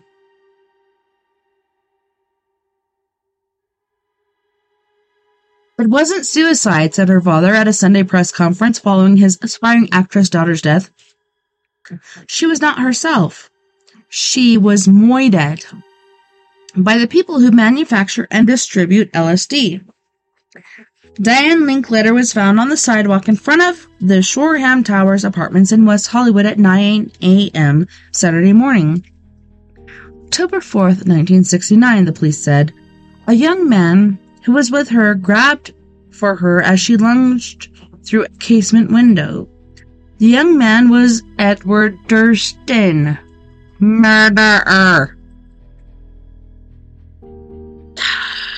Man, that guy, dude, seriously. He's gonna find his judgment in the end. Like, yes, he might have gotten away with it in this lifetime, but I'm telling you, when he goes to heaven or wherever the heck he goes, he's gonna find his judgment. Like, it's gonna find him. Like, he might think he's escaped it because he's so brilliant and slippery, slimy, and, weird, but he's gonna find it in the end. That young man was Edward Durston. Diane Linkletter, 20, an aspiring actress model, died at County USC Medical Center following a stop at Hollywood Receiving Hospital. The doctors there said she was too badly hurt and needed more help than they could give her. Durston said he was too late to help her. Edward Durston was apparently also too late to help Carol Waynes, who was 16 years later in Manzanillo, Mexico. Too late. Dying. He drowned her. I know that's how it went. He told Sheriff's Lieutenant Norm Hamilton, since retired, that Diana had called him Friday night at his apartment. Durston lived a block away from Shoreham Towers and Horn Avenue, just off the Sunset Strip. He told Lieutenant Hamilton she was very upset. She was so upset. After talking to Durston, then a used car salesman, that explains everything, who hung around on the fringes of show business, Hamilton said he was convinced that Diane Linkletter had been in a despondent emotional state and that she was concerned with her identity and her career. She also complained that she could not be her own person. What?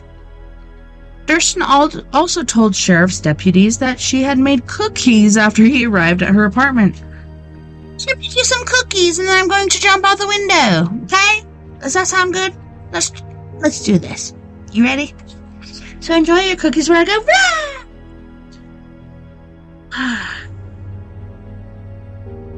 She had made cookies after he arrived to her apartment about 3 a.m. and that they had sat up the rest of the night talking. Durston later related that at 9 a.m. Diane went into her kitchen and did not return. Minutes later, she was found below her kitchen window. A discrepancy. Earlier, police had told the press that Durston made a grab for her, grabbed the button of her dress, just as she went out the window. So, were you in the window? Or were you in the bedroom? Where were you? So, your stories aren't adding up. So, you're saying, oh, well, I was in the bedroom, and she went into the kitchen, and then I didn't see her, and then I went out, and I was like, why is the screen broken? Where is she? Oh, no, he did it. He threw her out the window. This guy, what a douche. A discrepancy. Earlier, police had told the press that Durston made a grab for her. I already said that. So Lieutenant Hamilton pointed out that Diane Linkletter had to stand on an object. What he didn't say in order to reach the sill and plunge 65 feet to the sidewalk below. What? Ugh. Nobody wants to die like that. Like, I died like that in a past life. I don't want to do it again. I don't want to. At the conclusion of his investigation, Hamilton stated, "We believe we have heard a true story from the witness, and we also believe we have a good idea of her condition before the incident. She was high on LSD, and she thought she could fly, so she just flew out the window. I don't freaking think so. Give me a break." Nothing, at least publicly, had been heard about Edward Durston until Carol Wayne's body was found floating in the bay at Manzanillo. Telling you, Mr. Durston is an ugly motherfucker. So going on to the next chapter, Jennifer 2, and Death for 1? So we have Carol with Dennis O'Keefe in a scene from Topper Returns for Hal Roke and United Artists. Well, look at these beautiful people. Aren't they beautiful? Yeah. So that'll be next Sunday when we do story time. On that note, boys and girls, we are going to go to our second music break. Oh man, I don't know if you guys saw this, but Lily made me a UFO. So there's a little thing here. There's a UFO, and then there's a cow saying "Meh." So she just made this for me just recently. Thank you, Miss Lily Peterson, for making me such a beautiful little UFO. So, Adrian, you're going to be excited about this because on this break, we have Miss Mia Savage with her band Antidote for Savages with Not a Phase, Bury Me in Heaven, which is one of my favorite songs of her, Singing to Your Grave. It looks like there's one missing. I might have to add it as we go. But anywho's, you guys don't go anywhere. We'll be right back after this music break.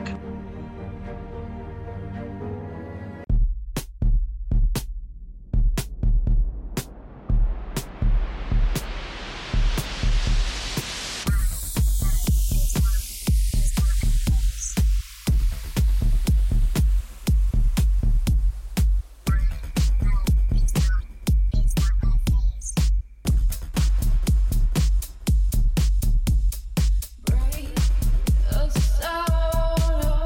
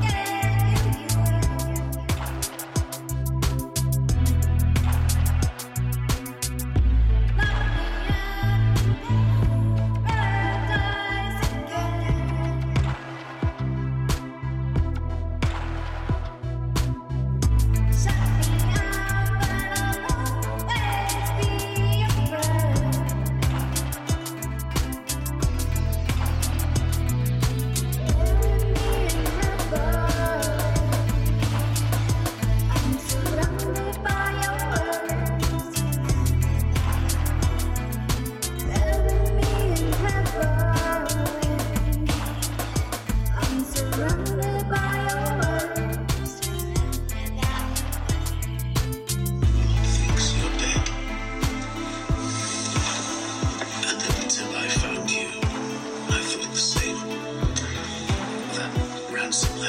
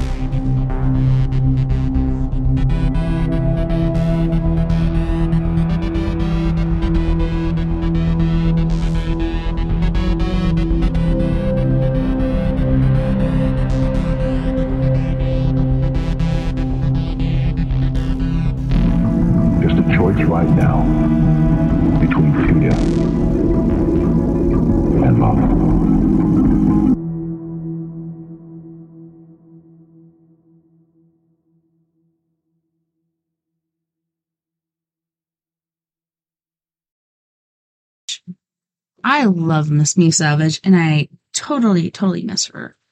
Can't wait till she comes back from Phoenix, Arizona. She said she's coming back soon, so then I'll have my ghost hunting buddy.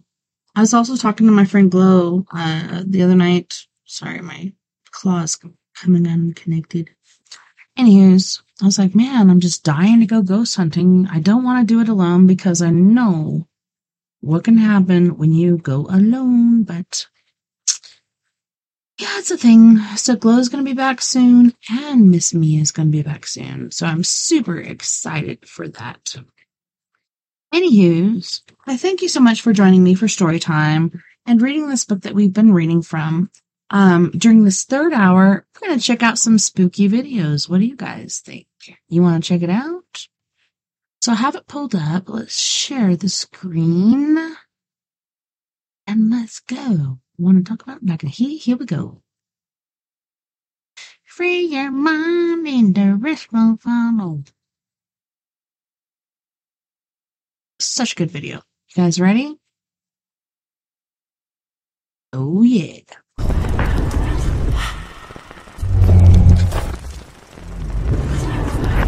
Welcome to Fearsome Top 5. Today we're gonna take a look at 10 scary videos that may just prove that ghosts exist. Number 1. Make sure you go over to Fearsome Top 5, follow, subscribe, like. A man named Josiah was recently featured on the channel for the mysterious... Oh my goodness, what is this buffering about?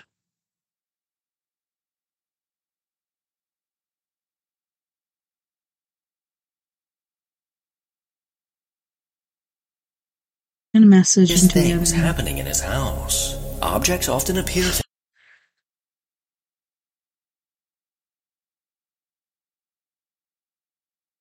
This is freaking frustrating. ...defy physics as they move completely on their own.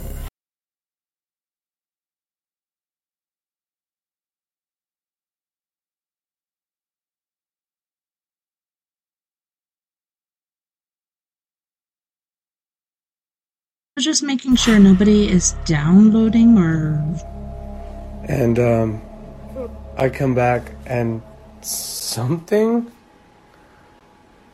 is not...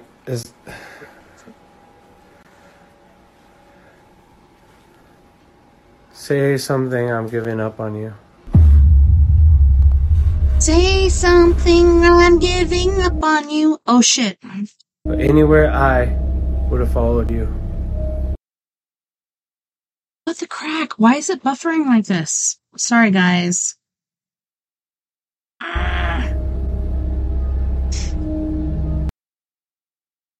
That's my kid, dude. Don't...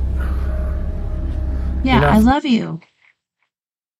That's crazy. Don't be messing with the children's. I'm serious. You're not serious. I mean...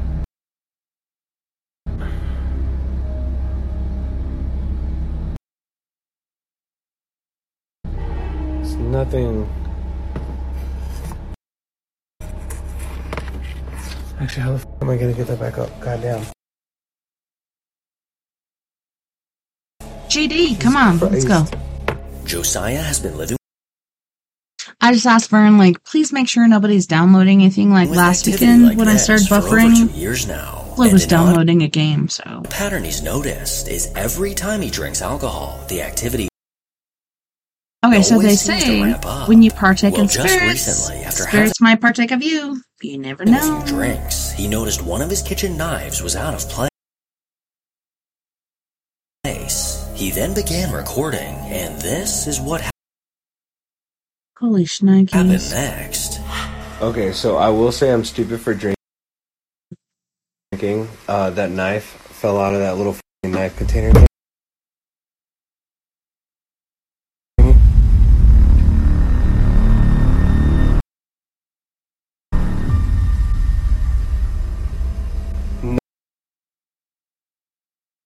No. Sorry, you guys. No. This buffering is super frustrating. Dude, yeah, that one fell out into his bowl, the other one flinged out into the floor. Are you gonna get your deposit back? This is all because, dude, this is getting dangerous, bro. You're gonna cut yourself. You need to be careful.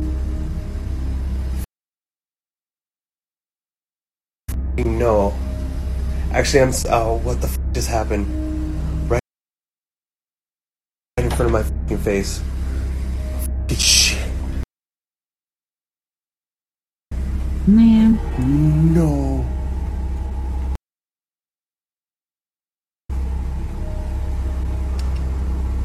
He didn't even clean it. He just puts it back in the knife case. Okay. You want some foot fungus on your sandwich? It's a regular old So there's nothing plugged into it. Looks normal. knife container thingy.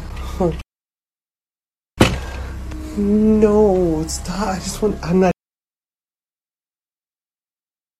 even hungry anymore. While filming his counter, one of the knives came flying out of the block completely on its own. Appearing to get yanked out, the knife went flying before landing blade first in the wooden floor. Despite his normal joking attitude towards this activity, this terrifying moment was enough to freak him out. And now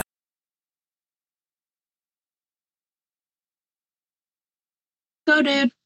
Hell. After this encounter, the activity in Josiah's home has officially gone from creepy to dangerous. My advice, ditch the metal knives and invest in plastic.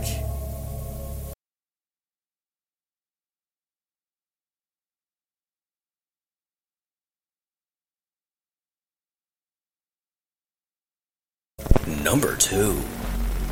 The Brave Soul. Number 2. Come on, brave souls. Let's go. Let's do this. Let's get it. An investigator from the Midwest Ghost Hunter YouTube channel recently Oh my god! an investigation at the haunted village of Bonanzaville. F you, CenturyLink. I'm telling you, like, I Located just in North paid for Dakota, this 2 days ago. Bonanzaville is a museum And it's doing this. What the crack? featuring old historic buildings. Hauntings in this village have Oh no. Oh spread no. from a tavern to a mansion and even to a church. This is so irritating. Completely alone and in possession of the keys to every He's got the keys. Let's go, brother. This guy is pretty damn building, cool. Ian was ready to begin his investigation. With I think he's a part of, like, Southwest Ghost Hunters or something like that. Like, I think he's from Georgia or somewhere like reports of that. strange activity I want to have him happening on in the show. Old Telephone Museum. This Ian is stepped foot inside, aggravating. eager to see what he could catch. If there's anybody in this building,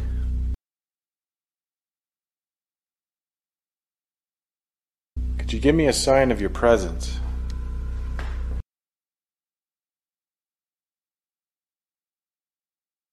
Could you show yourself somewhere in this building? So no uploading videos for the next, like, 25 minutes. Come on. I heard there is a spirit here Oh my that makes goodness. phone calls to the other buildings. Feels like a bad If you case could hear of me right now, hiccups. Say something, I'm giving up on you. could you make this phone ring? Bing, bing. Could you call this phone? And he's kind of like Franco, like he goes out there on his own. I learned my lesson from doing that. Like, I had If a you call walk-in it, I'll answer it. where I was like halfway between here and the reservation and I had no clothes on. We could have a little chit chat. Not a good thing. Let's have a little chit chat. Oh, these phones Uh are dead. oh. They're not even on. I'm not even sure if you'd even be able to make calls right now. Could you move this?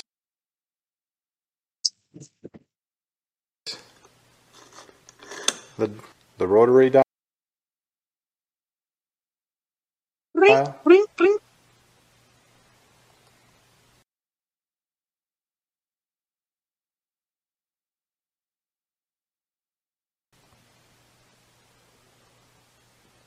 Anywhere I would have followed you. Yeah, that was freaky. Like, he's in this telephone museum, and all of a sudden one of the phones starts ringing.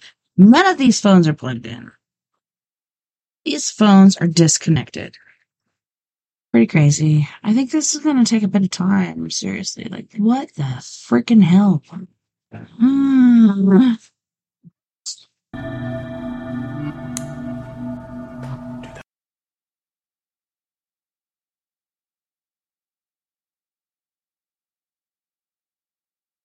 I don't know, guys. I'm sorry. I just paid the internet like 2 days ago, and it's doing this. I should have reset the router, I think, but I don't know. Is Floyd downloading something? No. Freaking straight up phone. Is Nova doing something online? I don't freaking know. Holy crap, that scared me. Holy crap, I'm scared. One of the phones ring in that room? Yeah, they did. Come on. It's coming from that room over there. Oh, God. Oh, my God. Well, suppose. Let's go in. Answer it. It's because I missed church today, huh? Now I'm being punished by God because I missed church today. Because I stayed up too late with my friend Adrian and... whatever. I nearly jumped out of my skin when I heard this phone ringing.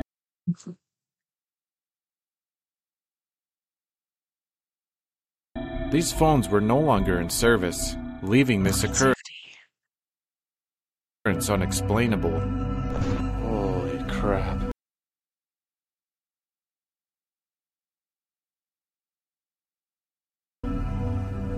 There's like multiple phones in here. I have no idea which one it was. If you made the phone ring, could you do it again? Oh my God. Make me a hot dog with everything. Which phone was it? I'm Sandler's mom. That wiener looks delicious. Come on! Oh, this is so frustrating. So, if we get a gap in time, it's because I asked Vern, please reset the internet box. Because I just paid that shit. Should be working correctly, but I didn't reset afterwards, so despite every phone I don't fucking know. Being unplugged and out That's of service. So freaking frustrating. I'm sorry, guys. This ghostly phone call startled Ian, and as he tried to get more evidence of this undead caller, it looks like he succeeded. Oh my gosh. Oh my God. Hello? This is so freaking frustrating. Could you speak through this phone? Who called that phone earlier? Put my voice recorder up to it.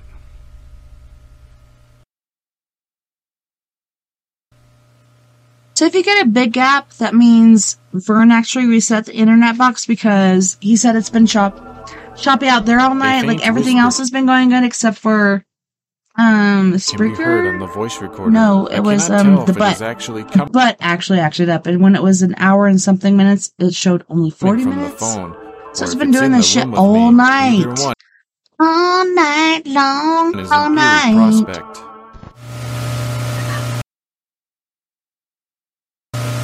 I'm telling you. Hello?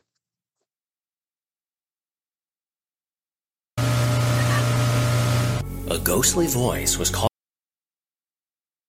on his Thank you guys for hanging in there with me because this is freaking frustrating. So, you being here and just hanging it out While this shit is Through the buffering. village, Ian set his sights It's on the brass amazing. rail Like I said, if we get a big gap, please just hang in there. I'll be right back. That means that Vern known for reset the having a internet heavy box, but atmosphere and being full of paranormal it's redonkulous. I should have done that before the show. I even had to do a reboot on my computer, a previous but visitor took this photo. I don't know. Oh no! Which clearly captured a ghoulish face peering out from behind a wall. And now Ian would eagerly attempt to make contact. This is freaking There's anyone in here? Yeah, we're in to here. Come sit with me. Okay. I just want to get to know. Hey, how some you of the doing? People that are here. I hear that there's a lot of spirits in this I building. can lift this up so you can see. Walk up to this table and sit down with me. Spirit of Halloween. I didn't Finally bring any open cards here in or Durango. If you want to partake, but you can go broke in that place. if you've got some, I don't know if you can in the afterlife, but feel Okay, free so I'm gonna go back here. sit on this table here. My heart is on fire. Whoa. So I'm gonna pause really quick I just heard that. and talk to you guys for a second. Do you have your Halloween costume planned? I actually ordered mine and I got it. And I'm going to be Elvira, Mistress of the Dark. All I need is like a corset to, prop these babies up. Otherwise, I got it. I even got the wig. And the girl that I caretake for, Tassie, she's like, why are you gonna wear a wig? Those are so uncomfortable. I'm like, because I don't have bangs. And she's like, oh, I'll cut your hair. I can give you bangs. And I'm like, I don't want bangs. Like, I like my hair one length. I like to be able to slick it back, roll it up in a bun, whatever the fuck. But yeah, I got that 80s, Elvira wig. You can actually wash it too. So depending on how it is when I take it out of the bag, might have to wash it and press it. I don't know. Hopefully this shit works now, with the pausing and the uploading and everything like that. Hopefully this works out better. Please, please, please. Because this whole stopping and starting and stopping and starting, I'm so surprised you guys are still here because I would have jumped off. That chair move. Holy moly. Holy free holies. You can clearly hear the chair in front of me moving by itself. However, I unfortunately was shining my infrared light in the camera's view, See, it's still doing it. Why? inadvertently making the chair impossible to see. I did not capture the chair moving on my handheld camera either. However, I was about to document some of the most This is making me so mad. interesting communication I have ever received from a spirit. Mm-hmm. Please continue. Let's hear some more. Did you just sit down? Here. I've been sitting here for a while, Put this next to you. Okay. You closer. If you just sat down, could you touch that green I'm light? telling you, Century stink. I wish I had Starlink. Whoa. Because I'd had more faith on that, except for Starlink was taking care of Ukraine, and then all of a sudden when they're on the battlefield as far as the sea goes, and they're about to make an attack, then they cut the internet. And you say, you're not a part of this war, but you just did something that was profound. I'm gonna that reach to me into was your crazy. space here. I just want to feel. My heart is on fire, Elvira. Giddy up, bop, mow, Dude, it is giddy up. colder over here. Hi ho, silver. Did you touch that green light again? Away. Damn. Dude, I'm telling you, this is so frustrating. CenturyLink does that. And, there's lagging, there's all this other shit. I just paid for this. I should have paid for it, then gone out and reset the box, but I'm like, everything should be okay. If you're a I'm telling you, Adrian. If you are a male, could you touch that light? CenturyLink is Century Stink. you. Ooh, T-Shane. Let's not use this. Whoa. I'd rather have Starlink or something like that going on, because this like is pissing me off. I'm getting so frustrated.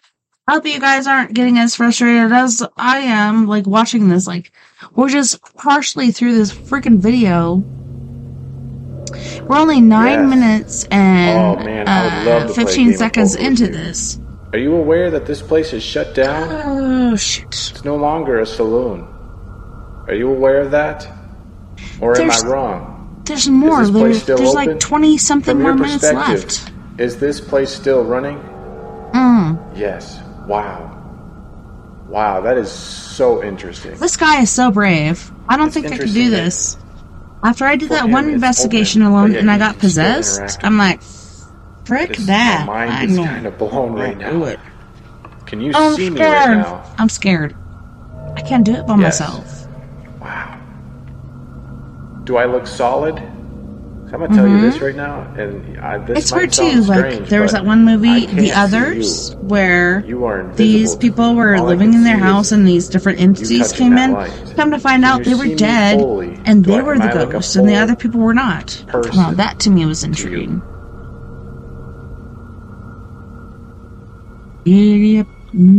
Are you still there? With an EMF meter on the table, it looks like something was incredibly responding to Ian's Dude, I questions. tell you what. And as he made his way upstairs to the hotel portion of the building, these ghostly responses continued.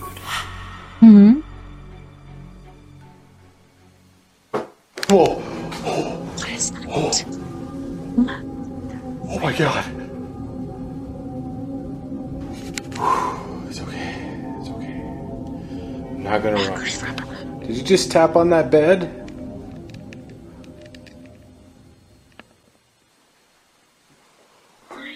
Oh! What? What did I just say?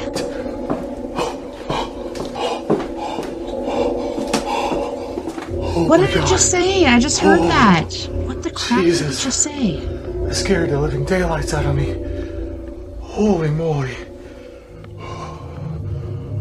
Dude. That was a freaking voice. I heard it so clear on this voice recorder. Oh. Yeah, this guy. Dude, seriously. So there's Franco, and there's, oh my gosh, where he did a thing where he's like, the Alone series, where he's going alone everywhere. This woman's Then voice he was invited so different vivid, people I was almost from different convinced it was a groups real to go person. and do the Yet, Alone as you can challenge. see, I am the only one It in is this so whole hotel. scary. And the girl that was in there, she's like super. Who are you? She was super freaking away brave. from Ian, And the guys were like, voice came from the darkness. like, get me out of And here. shortly after, he may I have couldn't just do it. caught who this I just voice couldn't do belonged it. to.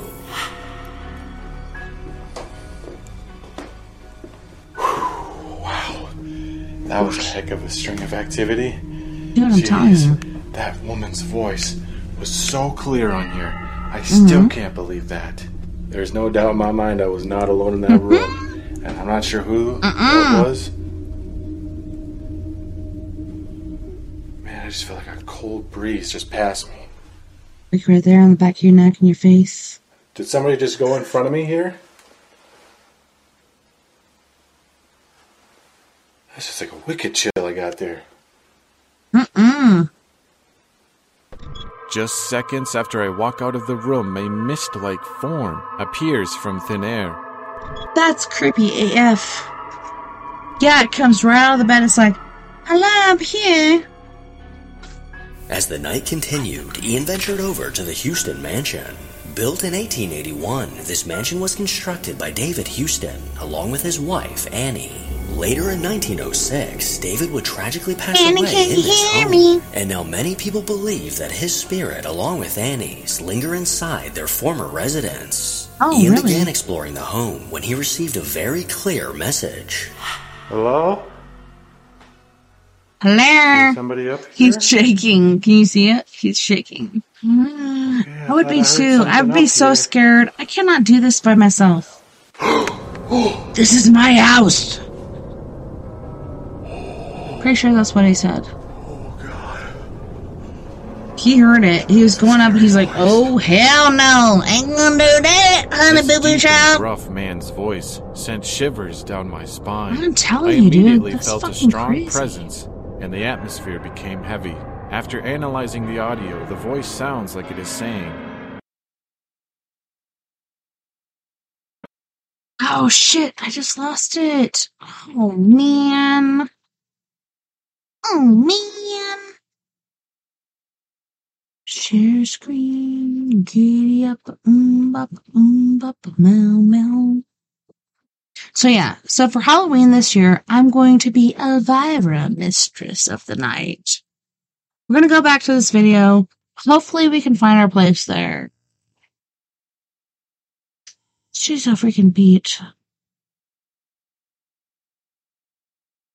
Giddy up, bop, bop, meow, meow, giddy up.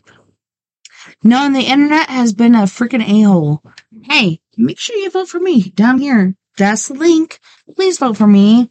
As long as I'm in like the top 20, aka top 10, like right now I'm number 6, so I'm pretty safe.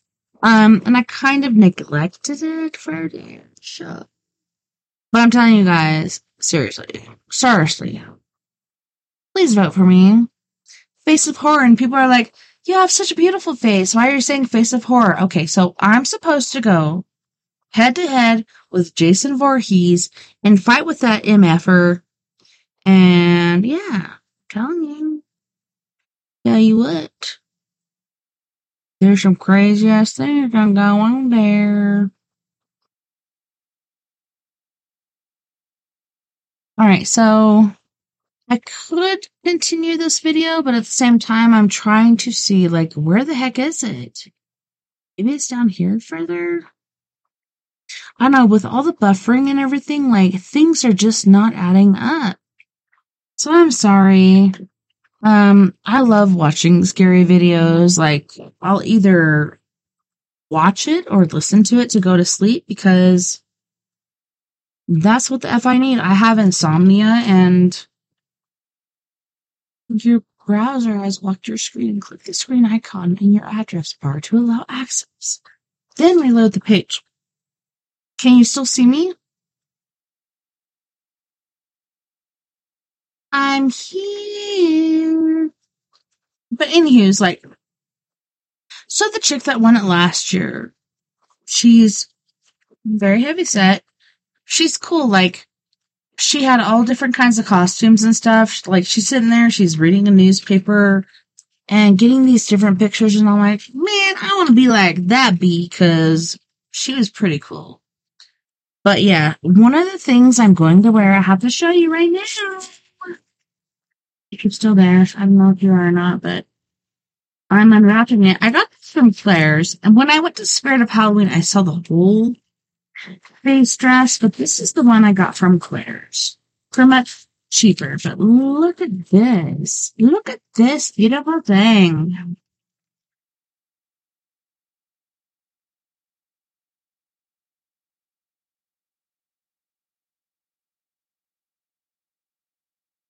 Seriously, like, that's pretty cool. And in pictures, like, I'll have my hair down and I have a skeleton costume I could be wearing. Like, that's pretty badass. Like, I like that.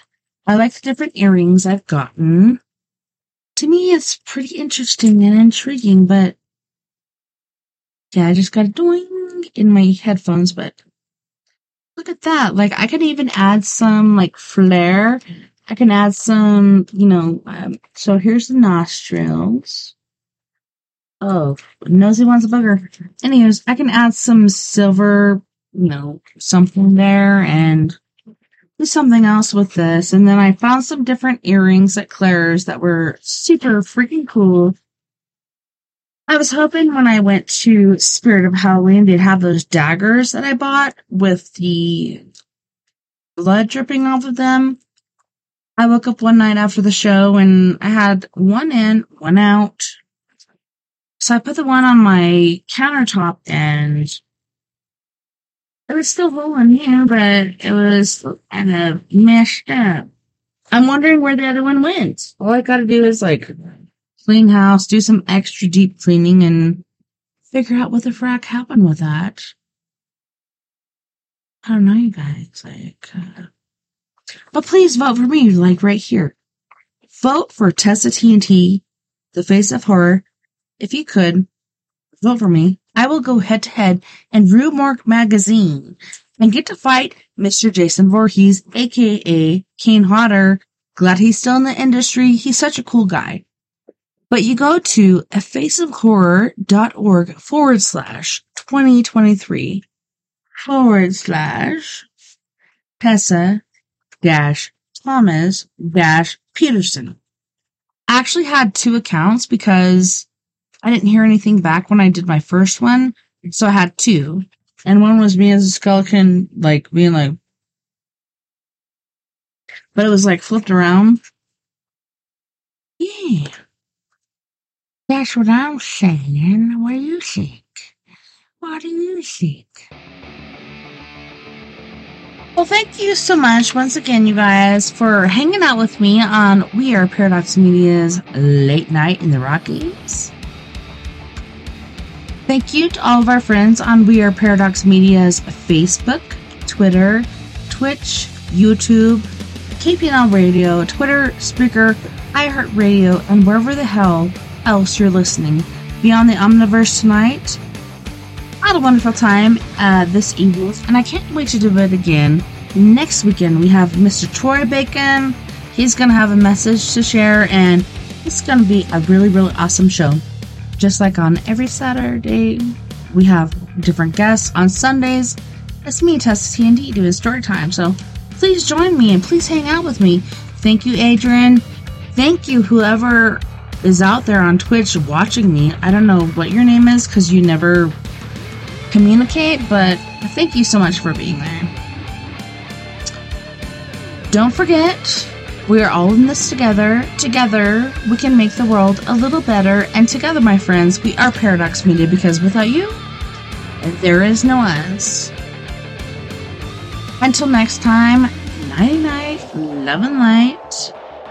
Have a wonderful rest of your week. I hope you don't work too hard, because we're just hitting that grindstone super hard, aren't we?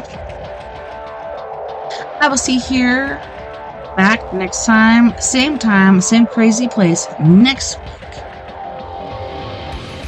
Hope to see you soon. Night, love and light.